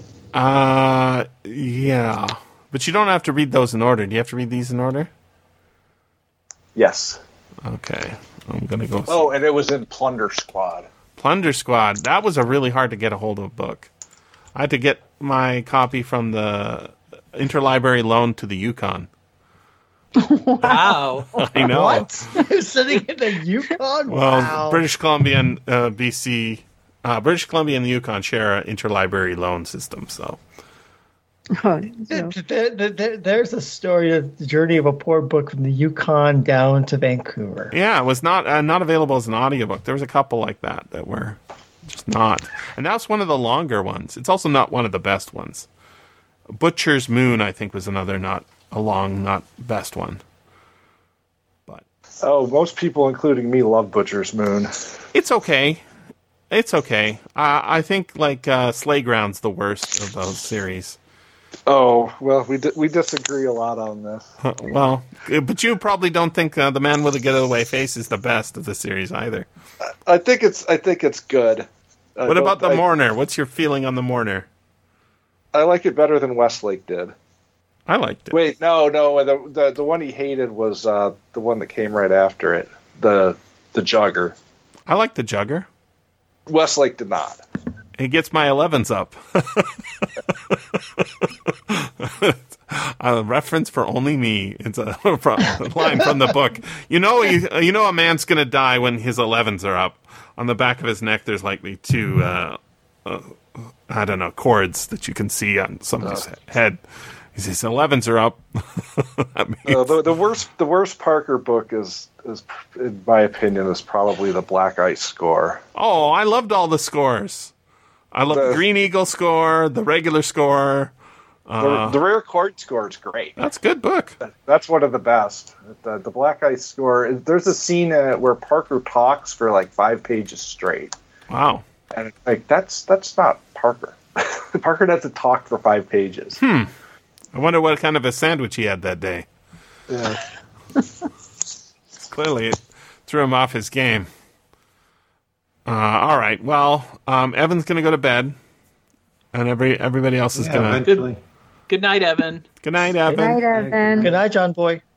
I dated myself with that one. Yep. That's a reference from the 1930s. Not quite that. I believe the show was set in the 30s. So, technically. That was a real popular show. Yes, it was. It's weird, too, because next week. See you next week. Yeah, I don't know what's on next week. What's on next week? Next week is Almuric on Saturday, which means I won't be there, sadly. You're going to be gaming. I'm gaming, yes. I mean, and the things are heating up for our characters in that game, too. So we nearly died yesterday. So, but, we survived. But we're going to my character's adopted hometown, so I've got to be there. Well, what's an adopted hometown? We're going to add hometown? O'Mellis. Well, basically... Oh, yeah. Let's talk about that. We're going to add O'Mellis and cold equations. Yeah, so I was... You have some idea about that? Thinking about doing a double show on the ones who walk away from O'Mellis. I don't know. Yeah, and the cold equations. I've read the cold equations. I have not read the ones who walk away from the other one. The ones that walk away from almost? Yeah, I would love to talk about those two stories. All right. As long as it's on a time and place I can do it. Well, 0306 is open if you're interested. I can't do 06. Oh, yeah. Okay, well, we'll skip to 320? That sounds right. You got your add 7 to 13 pretty good. It's a skill. I assume there's a cold equation. I assume there's a Ones Who Walk Away audiobook. I have not looked it up. Ones Who. It's not a long story. No, it's not. Yeah, but getting a did you hold read of it. that challenge, the Sean Weaver, the Ones Who Don't Walk Away? No. That said, basically, if we all just vote for Little Mellow's version of Biden, we can... I'm going to have to read this because it doesn't sound familiar. I think you referenced it in a direct message. Yeah, you got to read the original story and then read this response. There's a lot of responses, aren't there? Yeah, and they all seem to be, miss the point, it seems. I haven't read a good one yet. All right. Audiobook. The Ones Who Walk Away from Omo. This is from 19... It's like the responses are all like the people who say we can address the climate change, but I still want to eat steaks a couple times a week. Only a couple? It's not showing up on Audible. That does not mean anything. It's probably part of a collection. Oh, I'm on Audible Canada. Yeah, it is. It would be in a collection, right? I wonder if that'll show up. It would be in a collection. No, it's not coming up there. So let's SFDB. I'm sure it's available. It's just 15 minutes. Yeah. Oh well, maybe that's one on YouTube then. There are versions on YouTube. Oh, okay. Well, that solves part of it at least. And Cold Equations available. There's a somewhere. podcast version on Audible. What's that mean? Audible also does podcasts. Okay, but I'm not a member of Audible. I am, but I just don't pay the subscription fee. Cool. Well, I'm gonna add this one to my library so then I can listen to it. Because as an Audible subscriber, I get all the podcasts. Okay, so I can sell Misa on the Cold Equations, but I can't sell anybody on the other one because I haven't read it. I can sell the Ones Who Walk Away to Misa. Okay, so it basically runs around the philosophical problem of what are you willing to sacrifice, or who you're willing to sacrifice in order to have a utopia, and what does that mean to say about you, and can you walk away from such a utopia knowing that for that utopia to exist, there must be suffering? Yeah, I just Googled it. That was very good, Paul. That's pretty much what it says on the... Yes. But it's not even a On the utopia. Wikipedia It's even our world. I mean, we can get deep into like how much does it reflect reality, but I mean, Almost is supposed to be, at least as far as I read it, as an utopia, except for this one thing. But does that? So that sounds cool. That sounds really cool. And Ursula, it is a. I mean, and it's just like the cold equations. It's a story you can talk about endlessly. Really? Yeah. Oh yes. So I'll sell you on the cold equations, okay? Okay. It's the opposite of Squeakcore. I don't know. Basically, what happened was there was this guy who's not a very good writer called Tom Godwin, and he was writing for John W. Campbell, and John W. Campbell kept hammering at him to fix the ending, shape it to the way John W. Campbell wanted. And the idea there is there are just some facts about reality that you have to accept. And they are that there are these math equations, right? If you have X amount of fuel and you have X amount of mass, X amount of fuel won't get you to X amount of space without whatever. But it's made personal by having a girl stow away on a spaceship. And when she's discovered, this leads to the realization that everybody will die, and this vaccine or whatever it is won't be delivered, and therefore she has to go out the airlock. Oh, I think I've read this. It's very famous. It's not a good, well-written story, but it's a very important story because it makes people triggered. They're so triggered about it, Tom Godwin even wrote his own version of it, which is called the Nothing Equation, which is also a public domain one, even though the original isn't. And so many people have written responses to it, and there's actually a recent, I believe it Netflix, or was it Prime adaptation? No, it was Netflix, Stowaway. Yeah, and I have not seen that. I watched it. Well, I watched it. Bad is what I heard? No, it's not bad. Oh, okay. No, it's actually solid. I mean, it kind of goes at the problem a different way, but I enjoyed it, and I intend to watch it again for this episode. There's a Twilight Zone episode, I think, from the 80s, or maybe is it the Twilight Zone, or is that Outer Limits?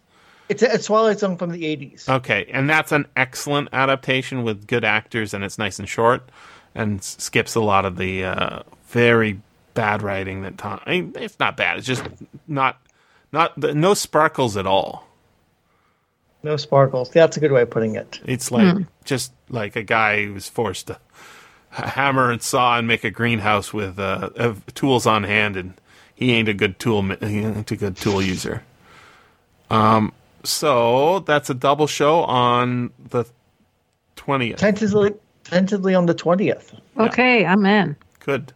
Okay, all right. I'll put you on the schedule. It's not on Netflix in Taiwan. Oh, that's a pity. Away.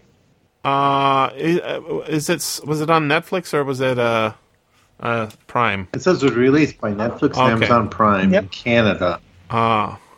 Stowaway. Taiwan. 2021 movie? Is that right? 2021. There it is. Oh, yeah. Yeah, it's Netflix and Amazon Prime according to the website. It depends on what country is. Yeah, it's a country thing. So we'll get a copy to you if you want it, Evan. I will pirate it if it's no other way to get it to you. That's okay. I probably don't need to watch it. It's got 5.6 on IMDb, which is not very high. But that might dig into my Hell's Kitchen watching time. Is that a TV show? Oh, I like that show. Is that the one with Guy Fieri? No, that's Diners, Drive-Ins, and Dives. It's just not a reality show where they knock off people every week. They knock off people? Oh, like they rub them out. Okay. Yeah, I'm starting to gather. Wow. Shovel them. They shovel them through. I mean, from my perspective as a viewer, they're basically dead. So continue with that. It's Gordon Ramsay. Yeah, Gordon Ramsay. Oh, yeah. I like with his young chefs. Yeah. I like everything he's in. Separating the wheat from the chaff. That's what he does every week. That's you watch so much TV, it's unbelievable. I don't understand. Yeah, I mean, it comes in spurts, but like I like what the show I really like. But with Gordon Ramsay is Kitchen Nightmares, where he like will go to a restaurant that's like fucked up and like try to help them fix it. Yeah, I like that one. I didn't know Evan was a I like reality TV. I really like Jerry Springer. I like. Well, is he still on? I don't know if they make new ones. Like in syndication, you can still find the old ones. Okay. Yeah.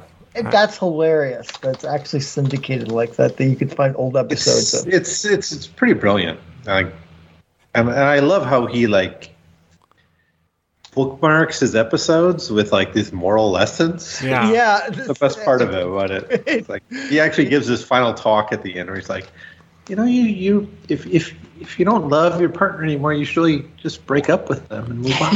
Have a great one, Trent. Thank you so much. Goodbye, Trent. Thanks, All right, see ya, Trent. Later. Yeah, I can't say I've seen it since participation the is like 80s or whatever. Match. I love that aspect of it. It must be cheap to produce. I guess it has that as a. Pretty sure it was. All of those reality shows were sort of a response to the, cost saving measures, but it's really lasted. I didn't think reality shows were going to be as enduring. I guess they really are. Yeah, neither did I. And I think the genre is even on like Netflix and stuff. They have like a category for that stuff, right? Oh yeah, definitely. There's like some great ones on there that are like totally psycho. I try not to do the death doom scrolling on Netflix anymore. Like you get on there looking for something to watch. I try not to do that because I find it very annoying because I'm like, not for me, not for me, not. I do that for like 45 minutes. Like, well, I just wasted a whole bunch of time. You probably skip Midnight Mass when you're doing that, and that was the wrong thing to skip. Yeah, you keep saying because that's the greatest show probably in the last 3 or 4 years. That's an interesting take. Yeah. I watched don't know why that's an interesting take. It's an amazing show. Really speaks to Evan, clearly. Oh yeah, didn't you jump into the response? Yeah, I was kind of annoyed at people. Yeah, I couldn't believe someone watched the first episode or couple episodes and wasn't like. How do you like the first scene? The first second of that show draws you in. What's it about? It's a vampire show at the end of the day. It's An about isolated island redemption. community experiences miraculous events and frightening omens after the arrival of a charismatic, mysterious young priest. Yeah, that doesn't really describe. It's about.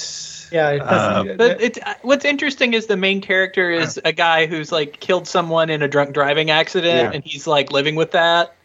So like it's like this guy comes back to his hometown after getting out of jail and is like it is a good show. I just now that I'm talking about it, I think I'm with you, Evan. Let's make everybody watch it. People should watch it, and I was kind of in disbelief. Paul. That's why I jumped in. I was in disbelief. I believe people who haven't started watching it. I haven't seen it, so like Jesse here, but someone who watched the first couple episodes and wasn't drawn in. It's like that really confused me. Midnight Mass. Midnight Mass. And it's on Netflix, right? Yeah. Yep. There you go. I watched. The guy who made this is the director. He directed Dr. Sleep. He actually some of the better Stephen King adaptations. And did he do Haunting of Hill House? Yes, Haunting of Hill House was him. I heard that has a bad ending. I didn't watch that one though. Me neither. I thought it was really scary. I started watching one called Maid, which is also showing up on here, and I thought that was pretty good, but I also felt like Gerald's Game was his. Gerald's Game, which that's is really another good. Netflix one, I think. That's another Stephen King adaptation. That's the thing, like Midnight Mass also is like a really good Stephen King story, even though it's not based on a Stephen King book. He gets Stephen King in a way. that a lot of people who adapt them don't. Well, let's have a look at the schedule, see if we can make sure everybody's up to speed.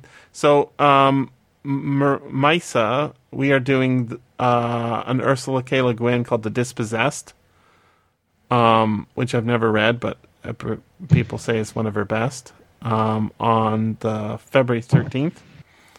So that's 2 weeks from now. The Doomed City by Arkady and Boris Strugatsky, and I have not read that, but it's Russian, so it has that going for it. It's supposed to be a classic. The Door into Summer, which you have not signed up for, even though it's a Heinlein book.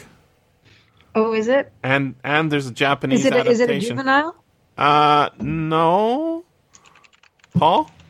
What's that? The Door into Summer. It's not a juvenile. Yes, it is. It is? I don't think it is. Yeah, absolutely. Really? Oh, yeah. Is there a juvenile character in it? Apparently. Yeah. So what day is that? That is 27th of February. And there's a 27th. Netflix adaptation of it from Japan. Yeah? And my mom started using the phrase the door into summer over and over again. Okay, I think I was conflating two books. He's young, but he's not a juvenile, so not now. If it was written rant/rant, if it was written by a woman today, it would be labeled as YA. If it was written by a woman today, it would be woman. If Heinlein had been a woman, then it would be a juvenile. No. This is a whole different podcast, but there is a tendency today to label any science fiction or fantasy written by women as YA, regardless of whether or not it really is. Yes, a lot of my. So Ursula Le Guin is YA now. I guess she did write some YA. No, well, she wrote some. Yeah. Yeah, she did write some. But like, for example, like Rebecca Kwong's The Poppy War is labeled as YA, and it's like because it has a young protagonist. He's like, did you read the book? It is not. I read it, Paul. It's YA-ish. No, it is not. Y-ish. Y-ish. No. Yeah, YA. I don't know how to describe it. I have to read the second book, but I've had a hard time convincing myself to read the second book, even though I haven't. I bought it. What makes something YA? It was interesting, but I don't know. Maybe my senses are off because I read a lot of old stuff. But young adult fiction, age 12 to 18. Here's the definition. While the genre is targeted at adolescents... I think that's about right for that book. The subject matter of the genres of YA correlate with the age and experience of the protagonist. The genres available in YA are expansive and include most of those found in adult fiction. But common themes in YA include friendship, first love, relationships, and identity. Stories that focus on specific challenges of youth are sometimes referred to as problem novels or coming-of-age novels. I think that the idea of friendship, first love, relationships, and identity. So Cory Doctorow's novel, what's the dystopian United States novel called? It's like a shit. I can't remember. Oh, Little Brother? Little Brother. That's a YA book. Yeah, that's definitely YA. No question. Because it has relationships, first love, identity, friendship sort of stuff, but also has an axe to grind. Mm-hmm. Yeah, it definitely has a political point of view. But you're saying it's if it's written by women, it's YA. But what about there's a tendency? No. I'm not saying that. I'm saying that there are people who are labeling anything written by women as YA, whether or not they are or not. Nice. I'm looking forward to your YA audio drama coming up. No. All YA, Jesse. I can't dispute that at all. It's more of the Y. Then the A, and the A is EH question mark. Yeah. Why? Why? That's young Canadian drama, YA. Yes, I guess. YCA? The Outsiders is considered YA, and I'm like, yeah, okay, that makes sense. It's about A Wrinkle in Time. Wow. I don't remember that being YA. But That's almost more middle grade than YA. Yeah, I was in grade 7 or 6 when I liked that book. Yeah, that's higher middle grade. But there are regular adult novels written by women, and you look on Goodreads and they get labeled as YA, or reviewers talk about them as their YA, and my writer friends go like, are you mad? But if a reader reads them and if a young reader reads them and is drawn to them and sees them as a young adult novel, I don't see why that's a problem. What about But like my daughter's really getting into the Dark Tower right now, which is making me really, really happy. It's not YA, is it? But I mean, is that YA because it like speaks to her in some ways? No, I mean the whole thing, the whole labeling for women science fiction writers' work as YA is a way to diminish it. And so you're saying YA is bad?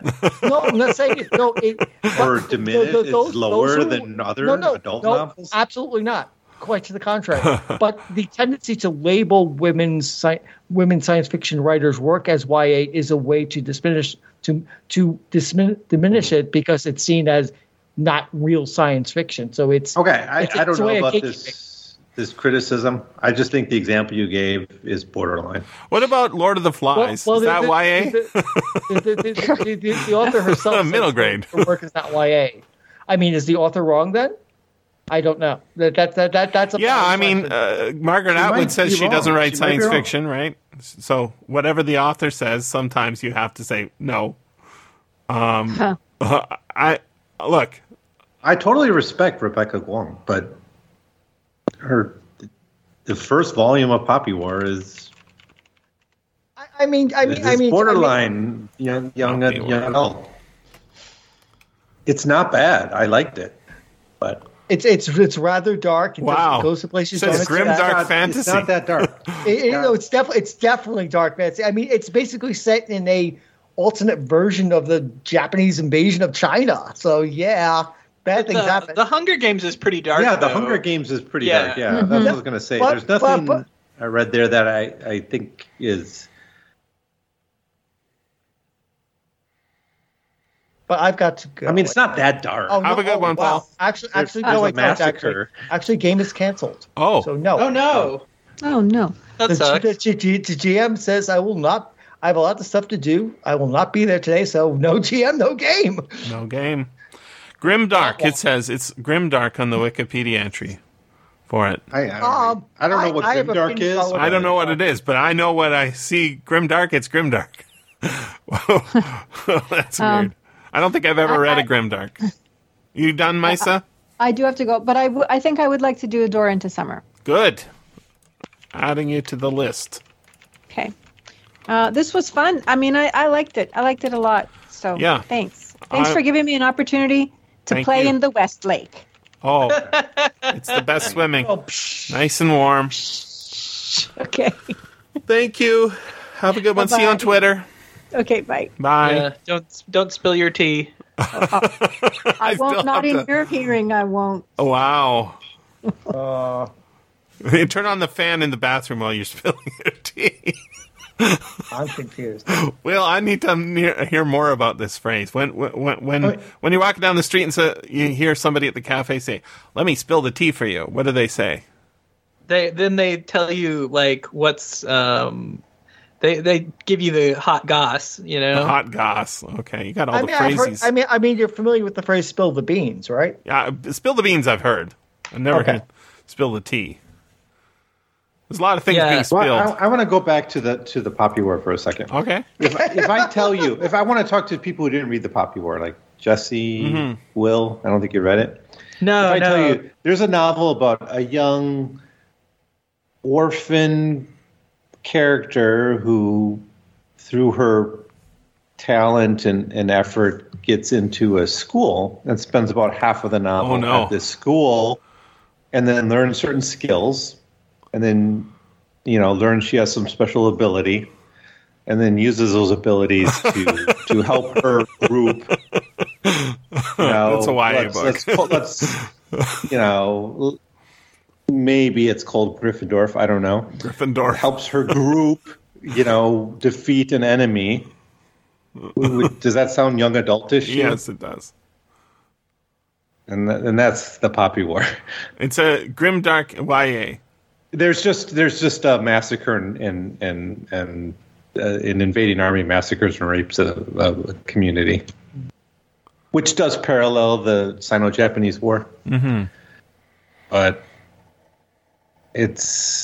I don't think that's enough. Is it need a sequel?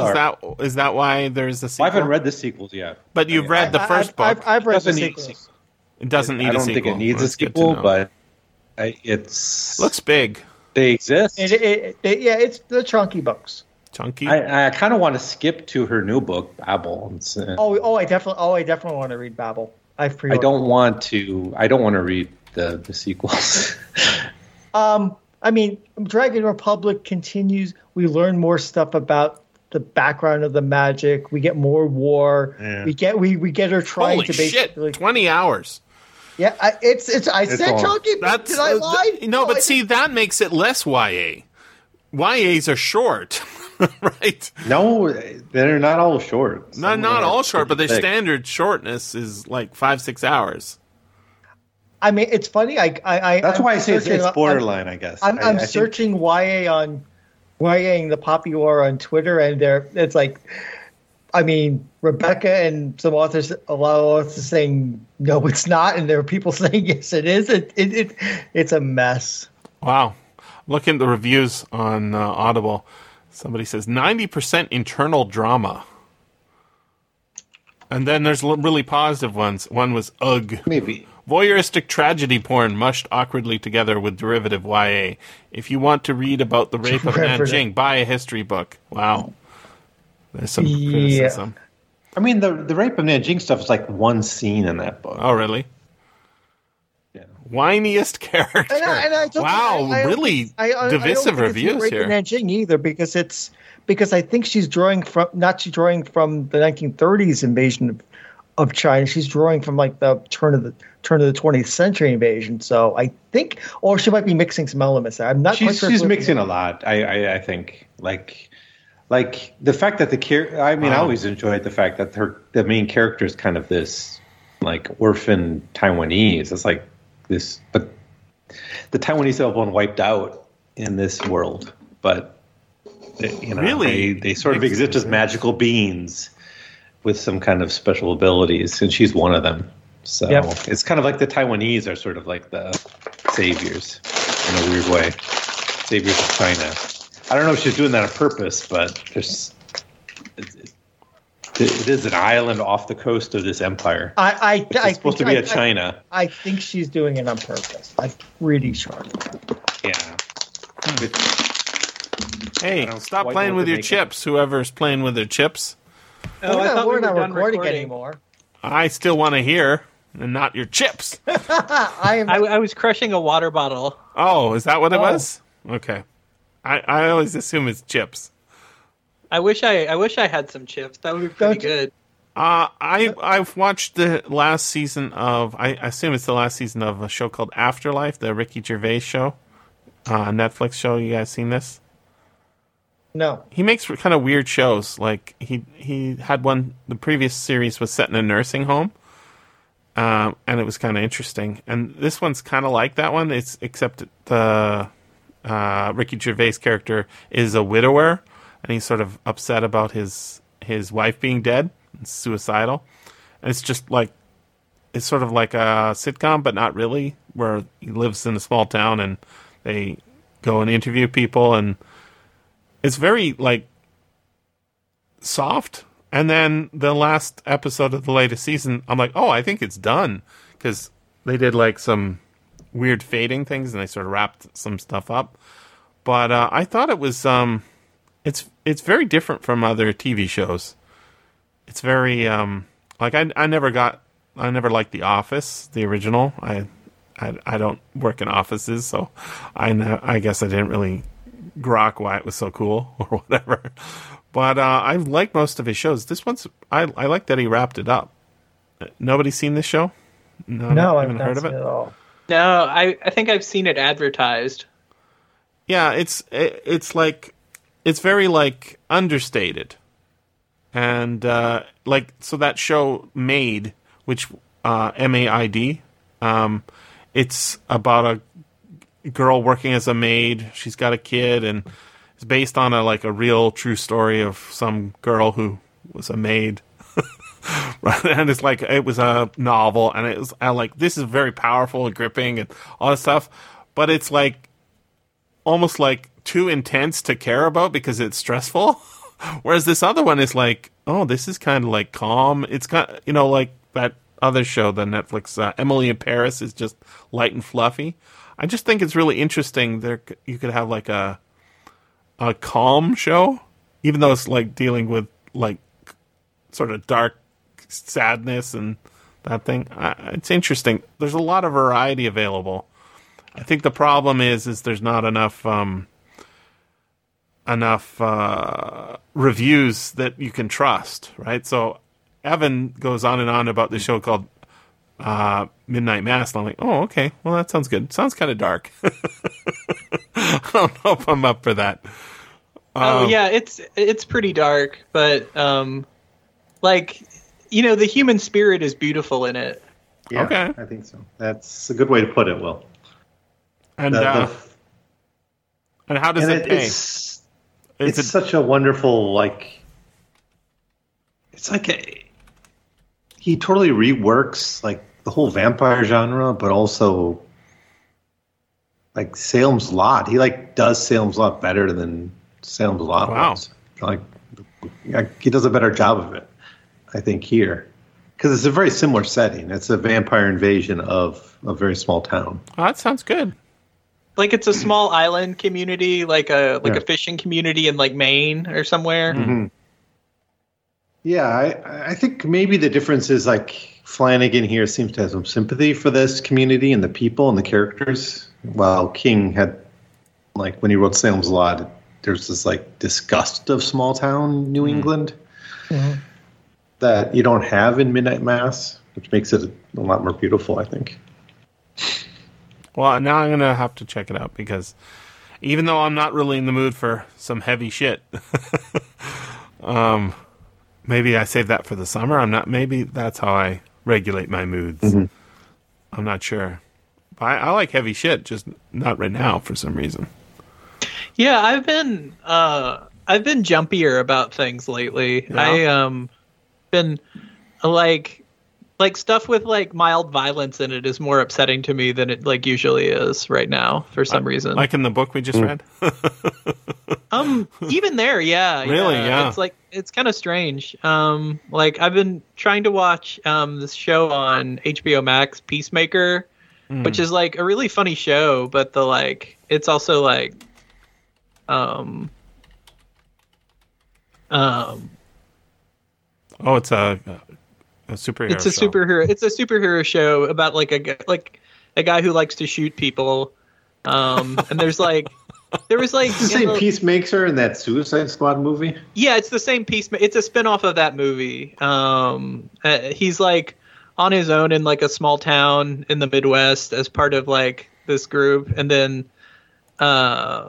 his dad is this like racist supervillain, and he's like friends with this other like vigilante called Vigilante, who's like a weird suck up. Looks good. It's got, yeah, no, I mean it's pretty funny. He has a pet eagle. Like it's really everything is played for laughs. But there was like a torture scene. John Cena. That's the superhero that speaks Chinese, right? Did you see his apology to China? That was crazy. Yeah. What did he do to China?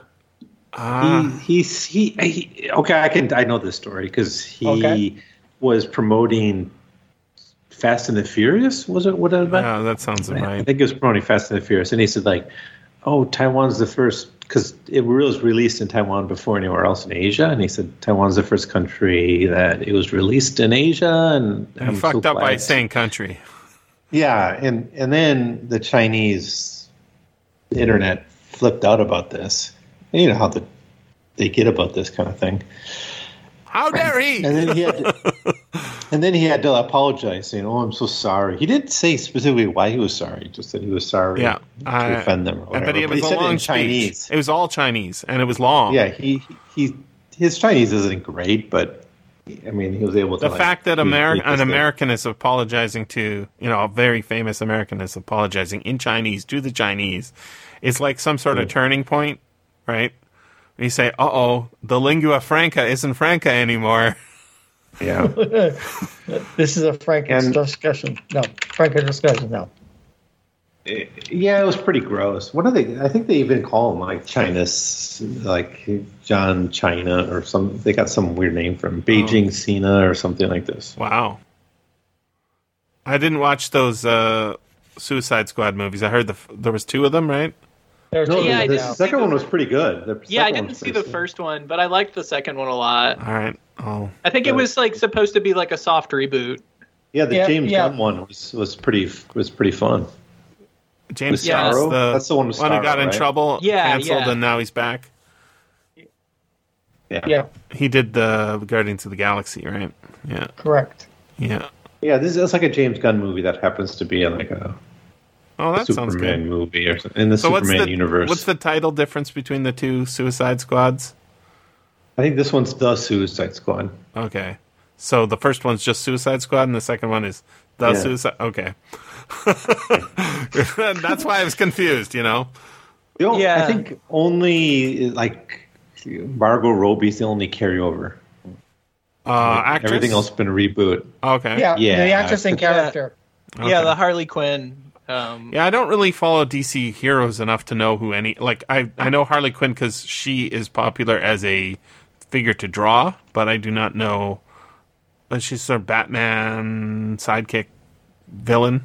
Yeah, I think she was like Joker's sidekick, maybe. Yeah, she's like Joker's sidekick is Joker's girlfriend or something. Yeah, Joker's ex-girlfriend. Right, and Joker's not in this new Suicide Squad, thankfully. I hated the first one. I did watch the movie The Joker. I thought it was terrific. That's different. The Joker in yeah. If I had to pick one, if you could do, they give you the budget and the money, and they say pick whoever you want to write it, star in it, whatever. Who would you pick as a Marvel character to have a show about? Oh God. Let me think this for a second. Will, you got one? Marvel character that I would want for a show. Yeah. Let's see. Like, I guess you could do a team, but you don't really like. You can do whatever you like. Let me think about this for a second. Sure. Paul, do you have your answer? Yeah. I because she was already on a TV show. In fact, she started on a TV show long ago, so I imprinted on her. I'm going to go with Firestar. From Spider-Man and His Amazing Friends. Right, and then she wound up in the comics, which became official. But they haven't done much with her since. It's like, hey. Who I don't recognize. Oh, Marvel Comics. Here we go. Okay, that's interesting. Started on a TV show and became... Yes, wow. That's what we just said, Jesse. Probably why I never recognized her as a character. I mean, she was invented for that cartoon. Interesting. Spider-Man and Iceman. It's like I'm excited about the She-Hulk show, but I need to come up with my own answer. Yeah, She-Hulk's interesting. We'll see how that goes. I don't know. How do you walk the line between attorney and strong and comedy? There's just a lot to juggle. A lot of CGI too. Like, don't really want that. I don't like CGI. Like, I think that's part of why the Hulk movies don't work. There's only the one, right? No, there's multiple Hulk movies. Like the old Hulk movies. Yeah, but they're still Marvel. They just didn't take off. There was the first one. It's the Hulk and then the Hulk. That Ang Lee did. Yeah. And then there was the other one with that Edward Norton There's three was different in. actors for the Hulk, right? Yeah, and now Mark Ruffalo's the Hulk. But Abomination shows up in Shang-Chi, which means that the Edward Norton movie is now canonical. Okay. So that came out before Iron Man. It's an okay movie. It's just, there's something wrong with doing it. But for a long time they kind of suggested it didn't really exist. But now it really exists as a real Marvel movie. All right, I'm ready to tell you who I think would make the best TV show because it would be very much off of off the radar. Yeah, so it would be Dazzler.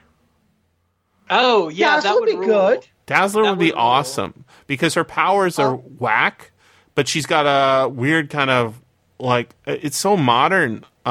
She was she's on roller skates and disco and singing and that stuff. She shows up for 10 seconds in an X-Men movie. Yeah. And that was disappointing. I was like, I know who that is, and you're not going to do anything. But she's an isolated mutant, right? So she isn't with the other mutants. She's got a whole pop career going. But her powers are with her trying to, juggling career and powers. It would be like the ultimate role for an actor, because it's so. Her powers are really limited. Here go, Jesse. Entourage with Dazzler at the center. Yeah, it would basically be that, but I would say way more serious. Like the way I wanted to like that Jessica Jones series, I didn't like it. I wanted to like it. I never finished it. I think it's not great. I don't. There wasn't enough dramatic tension for me. Hard drinking was just like ritual. It wasn't justified, and it wasn't the actress, right? She was really good. It was not the actress. It was the writing. It was not there. But oh wow, I didn't know this. John Romita Jr. Intended for the character resemble Grace Jones. Wow. But Jessica Jones? No, Grace Jones, the actress. Who's supposed to resemble Grace Dazzler. Jones? Dazzler? What? And then it says, I'm not sure I see that. Representatives for FilmWorks wanting to promote model and actress Bo Derek insisted on design changes. Wow. That's crazy. Yeah, so Dazzler was a terrific sort of side project to the X-Men that I was like, wow, this is really interesting because she's got all the problems of a mutant, but she's isolated from the other mutants. And, having instead of being like a mild-mannered person hiding their identity, she is already famous for something else. And she's like, it's a really bad idea for a character, right? She's a light show at the concert. It's a disco character, but really interesting what you could do with a very limited, isolated character like that. That's why I think Moon Knight's going to be really cool because Moon Knight also very isolated. He's kind of like he doesn't connect with a lot of other Marvel stuff. He's a lot of like how the comics for Black Panther were. Rather than the actual movie Black Panther. It was like very urban, very street. And and that could have, it would have been amazing if they had done it like set Black Panther in the late 60s, early 70s, right? That would have been crazy. But that would work as a TV show, like the visuals for, and the other thing is the way Dazzler sort of comes to an end is I think they did like a graphic novel, and I think they called the graphic novel Dazzler the movie, which was really interesting. It's very meta. Control F, see if I can find that. Yep, yeah. So it said lasted 42 issues, and then. Graphic novel titled Dazzler the Movie. Co-starring Beast. Oh, yeah, and then she joined Excalibur. I don't think they're going to do that, MCU. Probably not. I really liked Excalibur, but Britain's too fucked up right now for them to handle that somehow, I think. It might get like a Chinese Marvel. I don't know how it would work. Anybody see that Eternals movie? That looks really bad. I did. I saw it. How was it? It was fine. It was like, it was like for a movie that was almost 3 hours long. Oh my god! I don't know. Like a lot of it somehow wasn't as epic as I wanted it to be for like a 3 hour movie about ancient aliens, like secretly guiding the course of mankind. Well, now you know your answer to your who would you want to be a Marvel TV show? Anything ancient alien character. I think that. Yeah, I mean, it's just there's probably some Jack Kirby property that I would like to see as a TV show. New Gods. Yeah, but that's DC. Oh, is it? That's DC, yeah, that doesn't count. Yeah, they've done so much of Marvel already. I mean, what I really like are the X-Men, so I really like that Dazzler idea. Yeah, I'm hoping X-Men come into the MCU and they do them properly. Dazzler would be a great way in. Yeah, I'd like to see her. It would be kind of like a stealth way to get the mutants in because she's so isolated, as you said. But as far as the Eternals, I think there's a good movie in that nearly 3 hours trying to be a movie, but it's there's a lot of stuff that just did not work. There's too many actors for how many? 1, 2, 3, 4, 5, 6, 7, 8, 9, 10, 11, 12 main actors. Yeah, it's less than the sum of its parts. There's some interesting characters. There's other characters like who cares, and it's very uneven. What about some Shang-Chi? of it's fun to watch. Shang-Chi is solid. I like that a lot. All right. Yeah, that does it have Fu Manchu? This is my question. Sort of. Good. So, his dad is kind of Fu Manchu. Good. Yeah, like he's not Fu Manchu, but he is still like he's Fooey. He's got more intense magical powers than Fu Manchu would. He's got like his dad has like intense magical powers. All right. So does he, and then there's the sister, and lots of fun stuff. Did you guys see the actor who plays him did a bunch of stock photos before he became the Marvel guy? Yeah. I thought those were hilarious. You see the Shang-Chi guy like drinking coffee in front of a computer or something. And a bunch of people pointing at the screen. Okay, so spoiler, just at the beginning, I mean, this movie beginning with this guy, I mean, Shang-Chi is basically parking cars, and his best friend has no idea that he has this whole backstory till things go wrong. So he's a very ordinary guy at the beginning of the movie. So that makes perfect sense. And then we find out, he's got a badass history, and he drags his best friend, played by Awkwafina, into this whole backstory mess with his sister and his father and their dead mother and everything. So was Awkwafina named after the bottled water? It's spelled differently. I don't know. Aqua. Yeah, that's kind of weird. Yep. So seeing him in ordinary pictures is kind of like the start of Shang-Chi. Well, I'm looking forward to Shang-Chi now. I think the fight scenes in it are pretty cool. It's got some pretty fight scenes. There's a fair amount of CGI near the end of it. I don't like that. Yeah, so you might not like some of that, but it starts off really strong with like really cool fight scenes at the beginning, and Awkwafina's really funny in it. And it brings Ben Kingsley from Iron Man 3 back. I barely remember Iron Man 3, but I didn't even see Iron Man 3.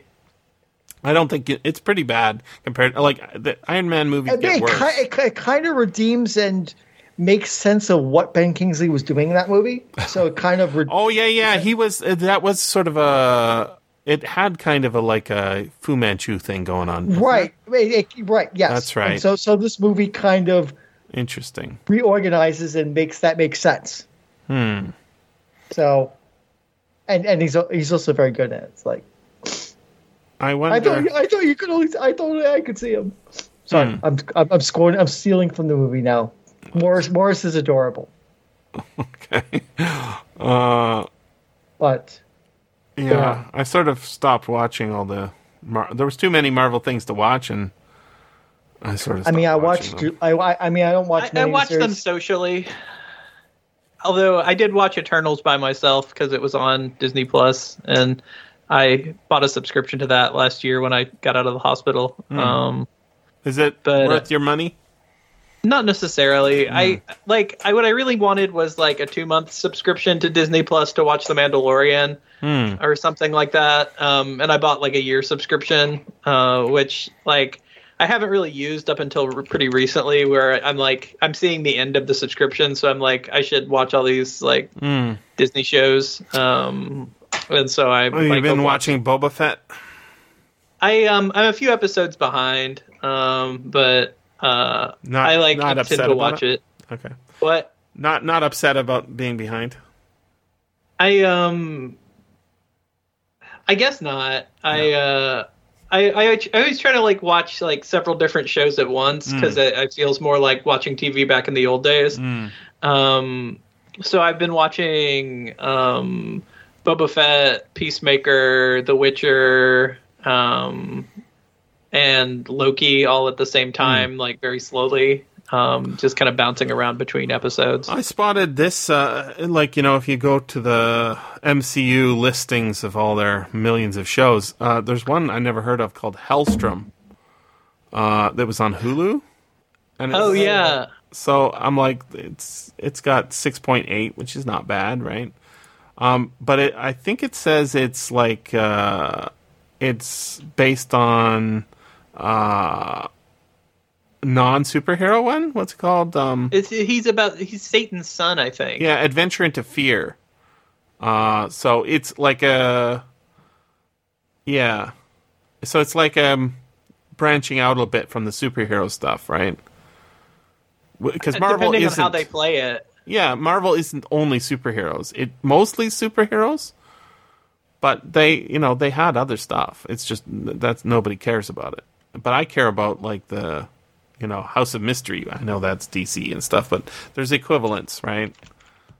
And I guess What If is kind of a branch out, but they focus on the superhero ones. Yeah. There's that famous issue where like Conan goes to the modern world or something. Great. Yep. It's greatly illustrated. Conan getting a cab and Conan sleeping with some lady. Conan. Yeah. Yeah. You did you read Savage Avengers? No, I did not. I cut my ties with. I read Serpent War, which had Moon Knight in it. Yeah. I think that's the only thing I've read with Moon Knight in it. Yeah, and he was good in that. A beautiful art. I don't remember anything about that comic. You remember the art anymore. Was nice, right? Well, yeah, it was fine. The art is usually nice in Marvel comics. I don't know. Sometimes it's not. I mean, the art is usually not the problem. It's usually writing. Wow, they have a lot of stuff still in production. I guess they have to feed that Disney Channel, otherwise they won't get any subscribers.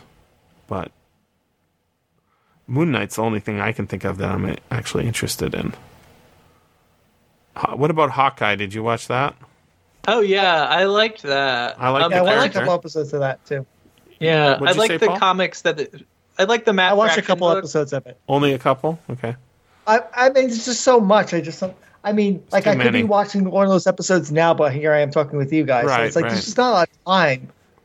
Right. It's also very Christmassy. You miss the prime window to watch it. But like the visuals at least are based on like this like Matt Fraction comic that like Matt Fraction David Aja did like a few years back, or it's probably more than a few years ago now. Yeah, it's definitely based on that one because we get Kate Bishop. Yeah, and I really liked that. I'm a Kate Bishop fan, so that was cool. That's something. Yeah, it was. No, I liked that there was lots of like shooting with arrows and. What about Falcon and the Winter Soldier? You guys watch that? Because that one was way better than I thought it was going to be. I did not watch that one. Yeah, that one was way better than I thought that it was going to be. I thought it was like, I thought that was like really cool. It's like, Captain America stuff is always like inherently silly. Like the idea of Captain America is just like, it's like awful or something. But it did it really well. And, they there were moments of it where I was just like, oh my God, I can't believe they're doing the stuff that they're doing in that where. But this is not based on a comic, right? This is all movie inspired. It's all movie inspired. It was pretty cool. I mean, the costume that the Falcon ends up wearing is like from the comics, but no, I'm more like recreate that. So I didn't realize why Thor Ragnarok was so awesome is because it was from the comic. I found that out after. Well, it's still from a couple of comics. Yeah, but that's the thing, is stealing from comics is like, this really worked. And comics, unlike novels, are very good at showing things visually, right? Yes. And so, the word balloons versus what's this? Oh, it's just a recording. Okay, thank you, sir. Yeah, I forgot to actually stop that recording. Oh, no worries. It's recording all this time. So if you want it, you can get it. All right. I think I'm good. I will check the file at the end. I don't know. My mom was saying this last week. She was saying, I quit COVID. When people are saying, all the stuff of, it's kind of cold to have coffee outside, and listen, you can come in. I quit COVID. She quit COVID? Yeah, because, she had a really bad reaction to her second vaccine in the hospital.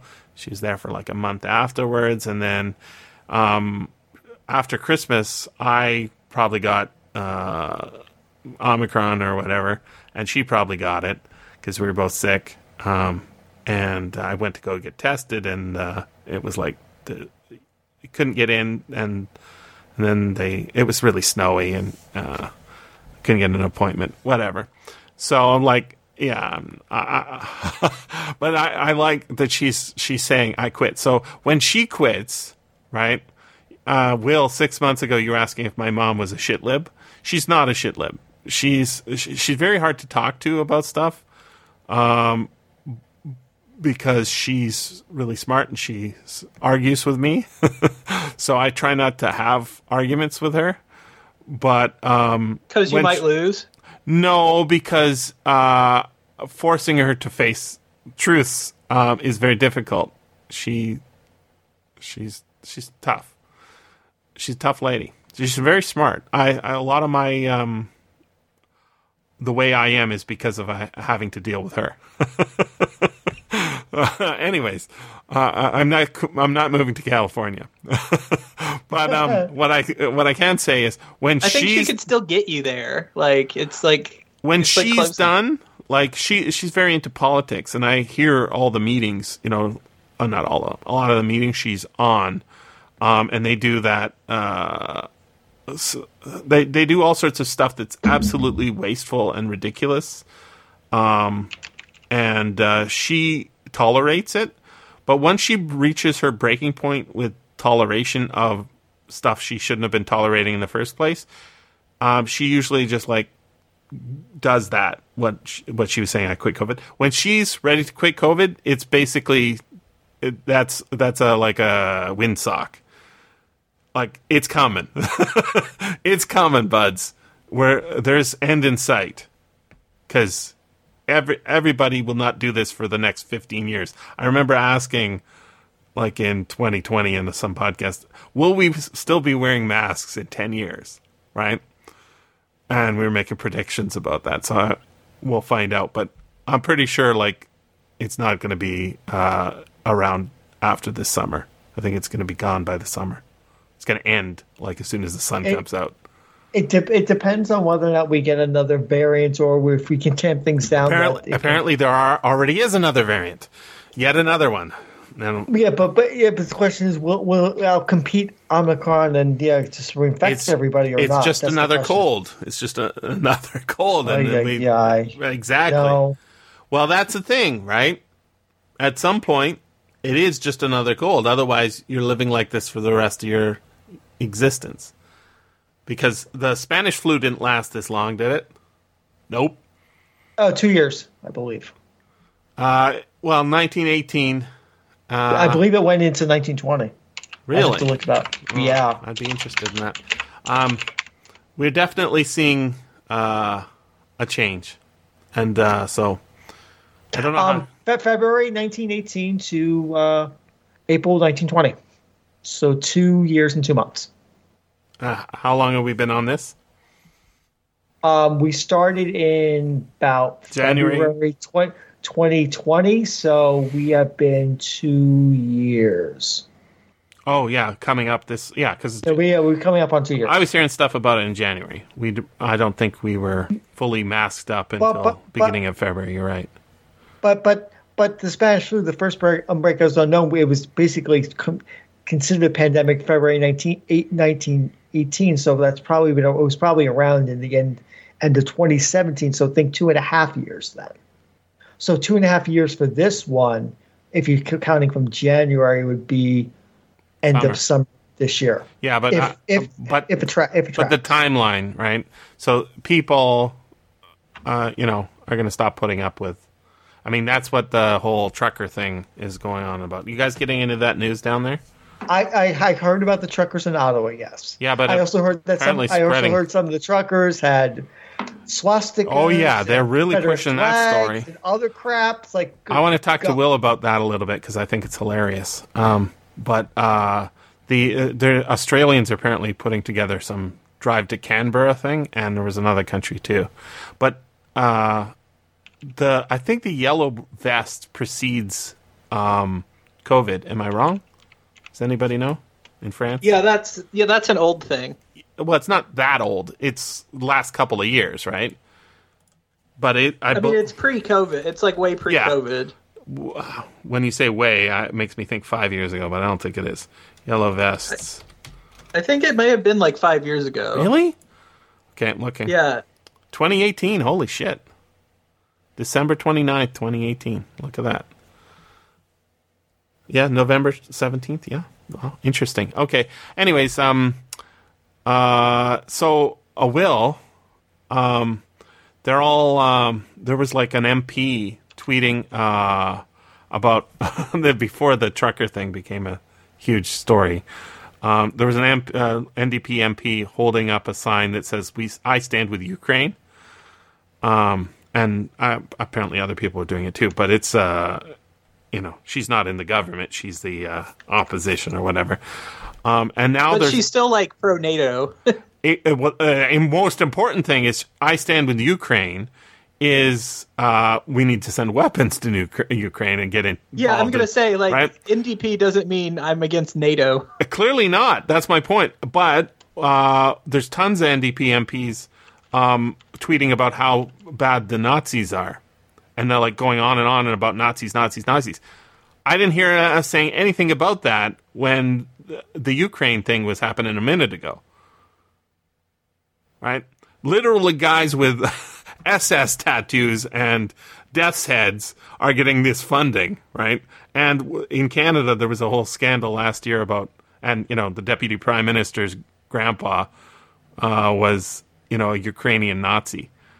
And, they're all against the Nazis. But funding foreign Nazis is okay. It's like, well, okay. So, that self-criticism thing, my mom's not really good at drilling down until she's just had enough. She tolerates it a lot better than I do. That's one of the differences between us. But she does break, right? She's like, that's enough. And I thought that was really interesting. So yeah, it's a big deal, and they're really pushing how bad these truckers are.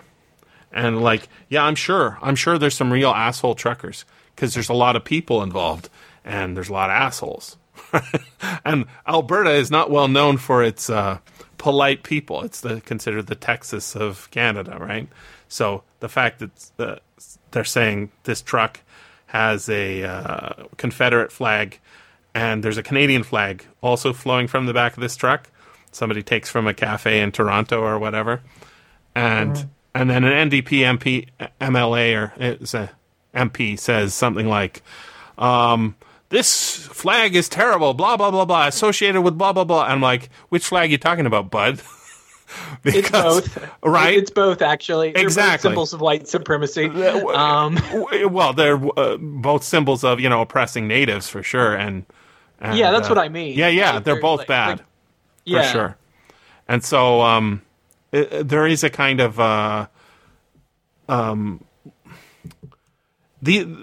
and what's funny is you see when I see the communist tweets, Communist Party of Canada tweets, they're like very like, how can you disagree with that? It's just stating facts, right? So I'm very interested in what's going on right now. It's very interesting in Canadian politics. I have not watched the news. I've only been seeing it on Twitter, but there are a lot of people saying Justin's hiding somewhere. I'm like, okay, well, that's probably true, because they're coming to Ottawa and makes sense, right? But it's bad news for his government. I don't think it'll affect Ukraine at all, which is crazy hilarious, right? But and then did you see the retweet? There was a CBC. I couldn't believe that. I'm like, I want to drill down, make sure it's true, but it was a CBC clip saying that the truckers in Canada are caused by the Russians. I'm like, this can't be. This is like so fucking head up your ass. Like, you think a whole bunch of Albertans are mad because the Russians are imposing vaccine mandates on them. I don't think so. I don't think it's the Russians. I think it's Ottawa, right? So, as crazy ass stuff going on right now. I'm hopeful that things can't be crazier, and maybe we're flattening the curve. Not flattening the curve, peaking the crescent. I don't know, something. Spilling the tea. How about that? Yeah, I'm just like, I would just like there to be less cases right now. It's like, because it's like more crazy. Well, I don't know what you mean. Like, deaths, not cases. Because yeah, well, I mean both. Hospitalizations, right? Yeah, hospitalizations. I think is like the big problem we have. Exactly. I don't know what you have. You have the hospitalization problem in Canada. Yeah, we do too. But there was a really great story somebody pointed out. The number of beds, hospital beds, critical care beds in the 70s versus today. And like Canada, we sort of just trudge along at the base minimum. So the flattening the curve thing, like at the beginning, is like, oh, geez, but we haven't built any new hospitals. And same in states, right? They're not building new hospitals. It's all like old infrastructure. So they can hire more people, but the beds are the problem, right? Yeah, you can like cram more people in the hallways, but it's the space that's the problem. So, yeah, I'm not sure what the current numbers are, but it's not like everybody's dying. A lot of people have gotten COVID. Like some people, like my mom was talking on the phone with somebody's cousin, double vaccinated, boosted, a second time they got COVID. And they talk about it being, oh, it's like this and it's like that, and it's like, yeah, you got the cold. It's like you're not dead, you're not going to the hospital. It's bad. Yeah, you got you got a problem, but it's not the end of the world. So, if most people like what the numbers are crazy, like small, so the chances of you getting needing to go to the hospital are increased by 20%. Oh no, not 20 times, right? So if you're not vaccinated and you get COVID, you're 20 times more likely to need to go to the hospital. You hear about this, Paul? What if you're not vaccinated? You're 20 times more likely to have to go to the hospital for COVID. Yeah. I have heard that statistic, and people have pushed back on it. There's some dispute over those numbers and what they actually mean, and if everybody not vaccinated. A number, just a percentage. Yeah, there's been pushback against that. Oh, so the thing is the number of people who need to be vaccinated, who need to be hospitalized, is less than 1%, right? Who get COVID, like way less. It's like 0.01%, right? That's if you're vaccinated. If you're unvaccinated, it's like that's if you're vaccinated. Yeah, it's like 0.28% or something like that. So it's like 28 people in 1,000 will need to be hospitalized. I was like, oh, that's bad, right? But it's only really, really, really bad when your hospitals are already at capacity. And there was a story about how in 2018, the hospitals in New York were overflowing because of the flu, right? So it's not like they're solving it by building things. Like they remember right at the beginning of COVID, what did they do in Wuhan? They started building a hospital in real time, right? They had a camera and you can watch them putting up the walls. And it's like, oh yeah, of course that makes sense. You want to put all hands on deck, right? But the only people who were put on deck was the hospital workers, not the builders. So it's like, yeah, it is a stress to the system, but if you reduce the number of hospital beds per person by almost 50% over a couple of decades, and then your population gets older, what's going to happen? You're going to have full hospitals all the time. Makes sense. So there's like, we're kind of getting played. The narrative play is not on. Anyways, you guys probably want to go. I gotta pee, and I have to go. Yep. Do some mom stuff. I guess I will see you later and maybe play some PUBG. Yeah, and if Will updates his and he's available, we can add him. Yes, we could. All right. You guys have a great day. Take care. Have a great one. Bye-bye. Misa. Hopefully. Yep, she's green. That's good. And then, let's see if Trent's here. Hello. Good morning. Hello. Good morning. Hello. Good morning. And Evan. And then Trish is unavailable. He didn't say why, but it was early in the week, so must have been some... I think she has to share space with her sister. She does. She lives with her sister, so... if her sister's doing something on the computer, then that means Trish can't... that has to be a cat fight, and whoever wins... It's not a cat fight. There. Come on. You don't know that. I don't know that it's not. You don't know that it's not a cat fight. A cat I did spend a few days with them, so I got some sense of. Yeah, they're actually. Did you get clawed at all? What? Did you get clawed at all? No, I did not. Do we get Evan and Trent? Yeah. Okay. There's Evan. Okay. All right. I was worried we weren't going to get Misa. Why? I haven't heard from her all week, and she's busy producing new Ace. I was thinking of bailing, but then I read bailing. I read the book, so. Oh, good. Trent, did we get you there? It says 6 of 6, but we're not hearing you. I assume that's what that means. Grid view. Speaker view, together mode. Oh, no. We're not doing together mode. That's really bad. Large grid. Together. Starting large grid mode. Yeah, that didn't help. Stupid. I'm articulating the splines. Yeah. Oh, I'm seeing Trent. Hello, Trent.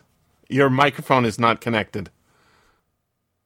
Go into Skype, and there's like a little 3 dots that when you run your mouse over, it says more.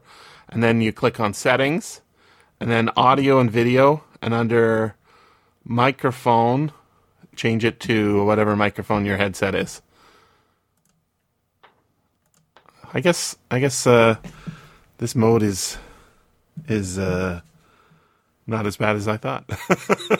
given that it helped me find out that Trent was here, but unable to. Oh, I heard something. No.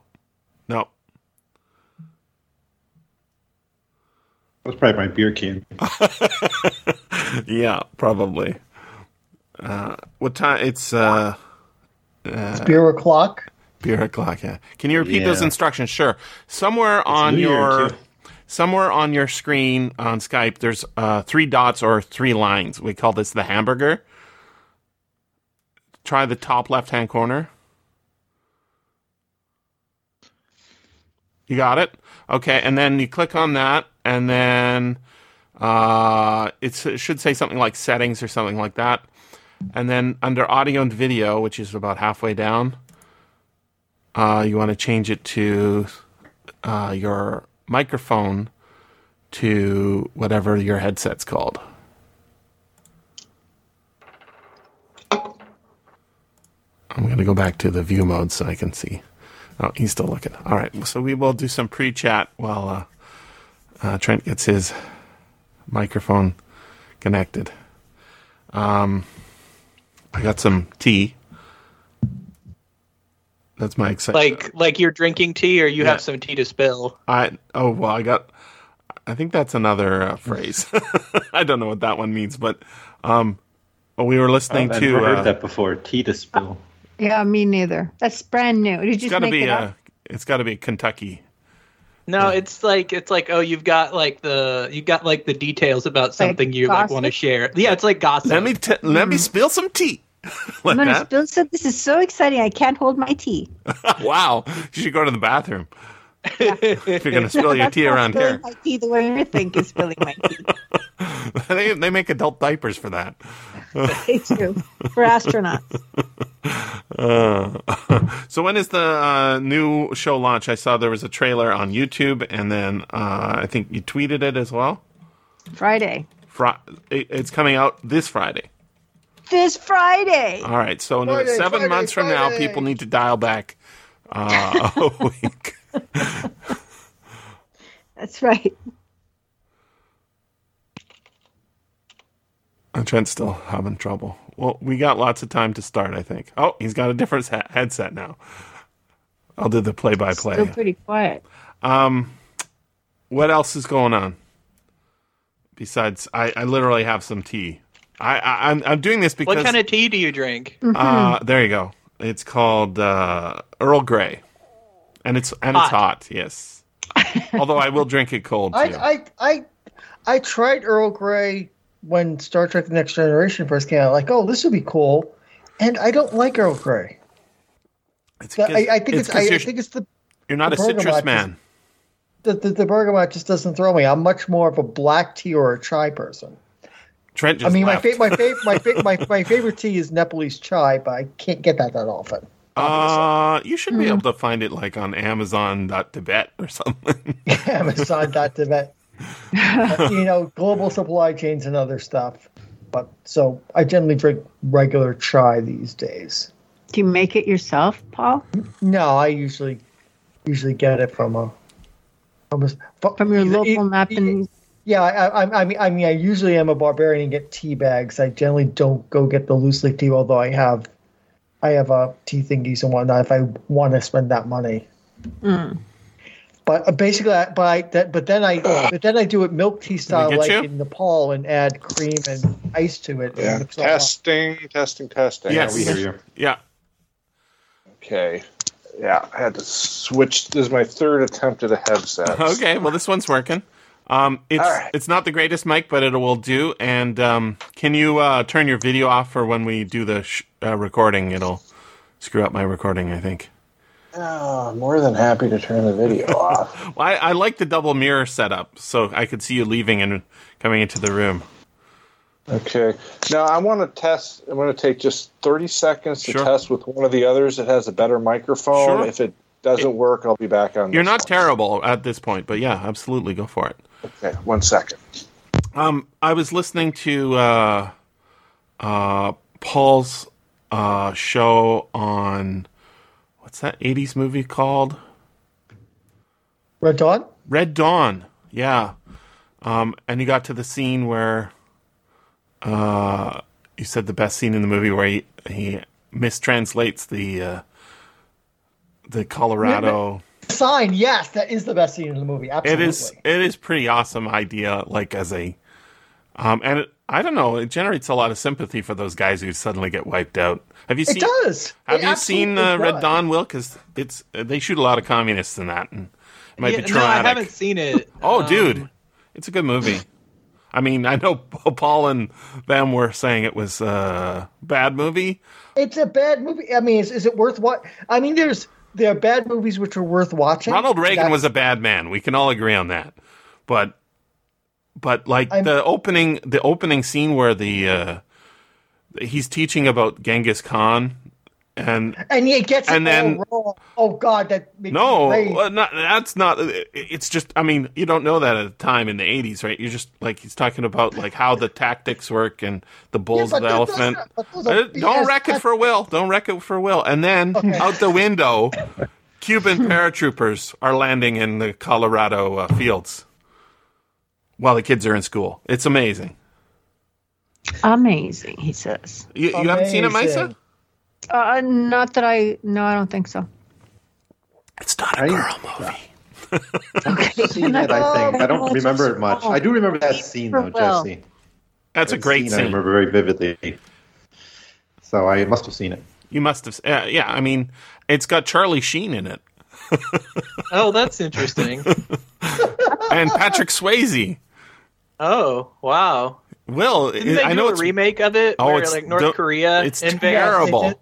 Yes, yeah. Don't. And there's an Australian version of it too. Oh wow! And the Australian version is not as good as the original Red Dawn.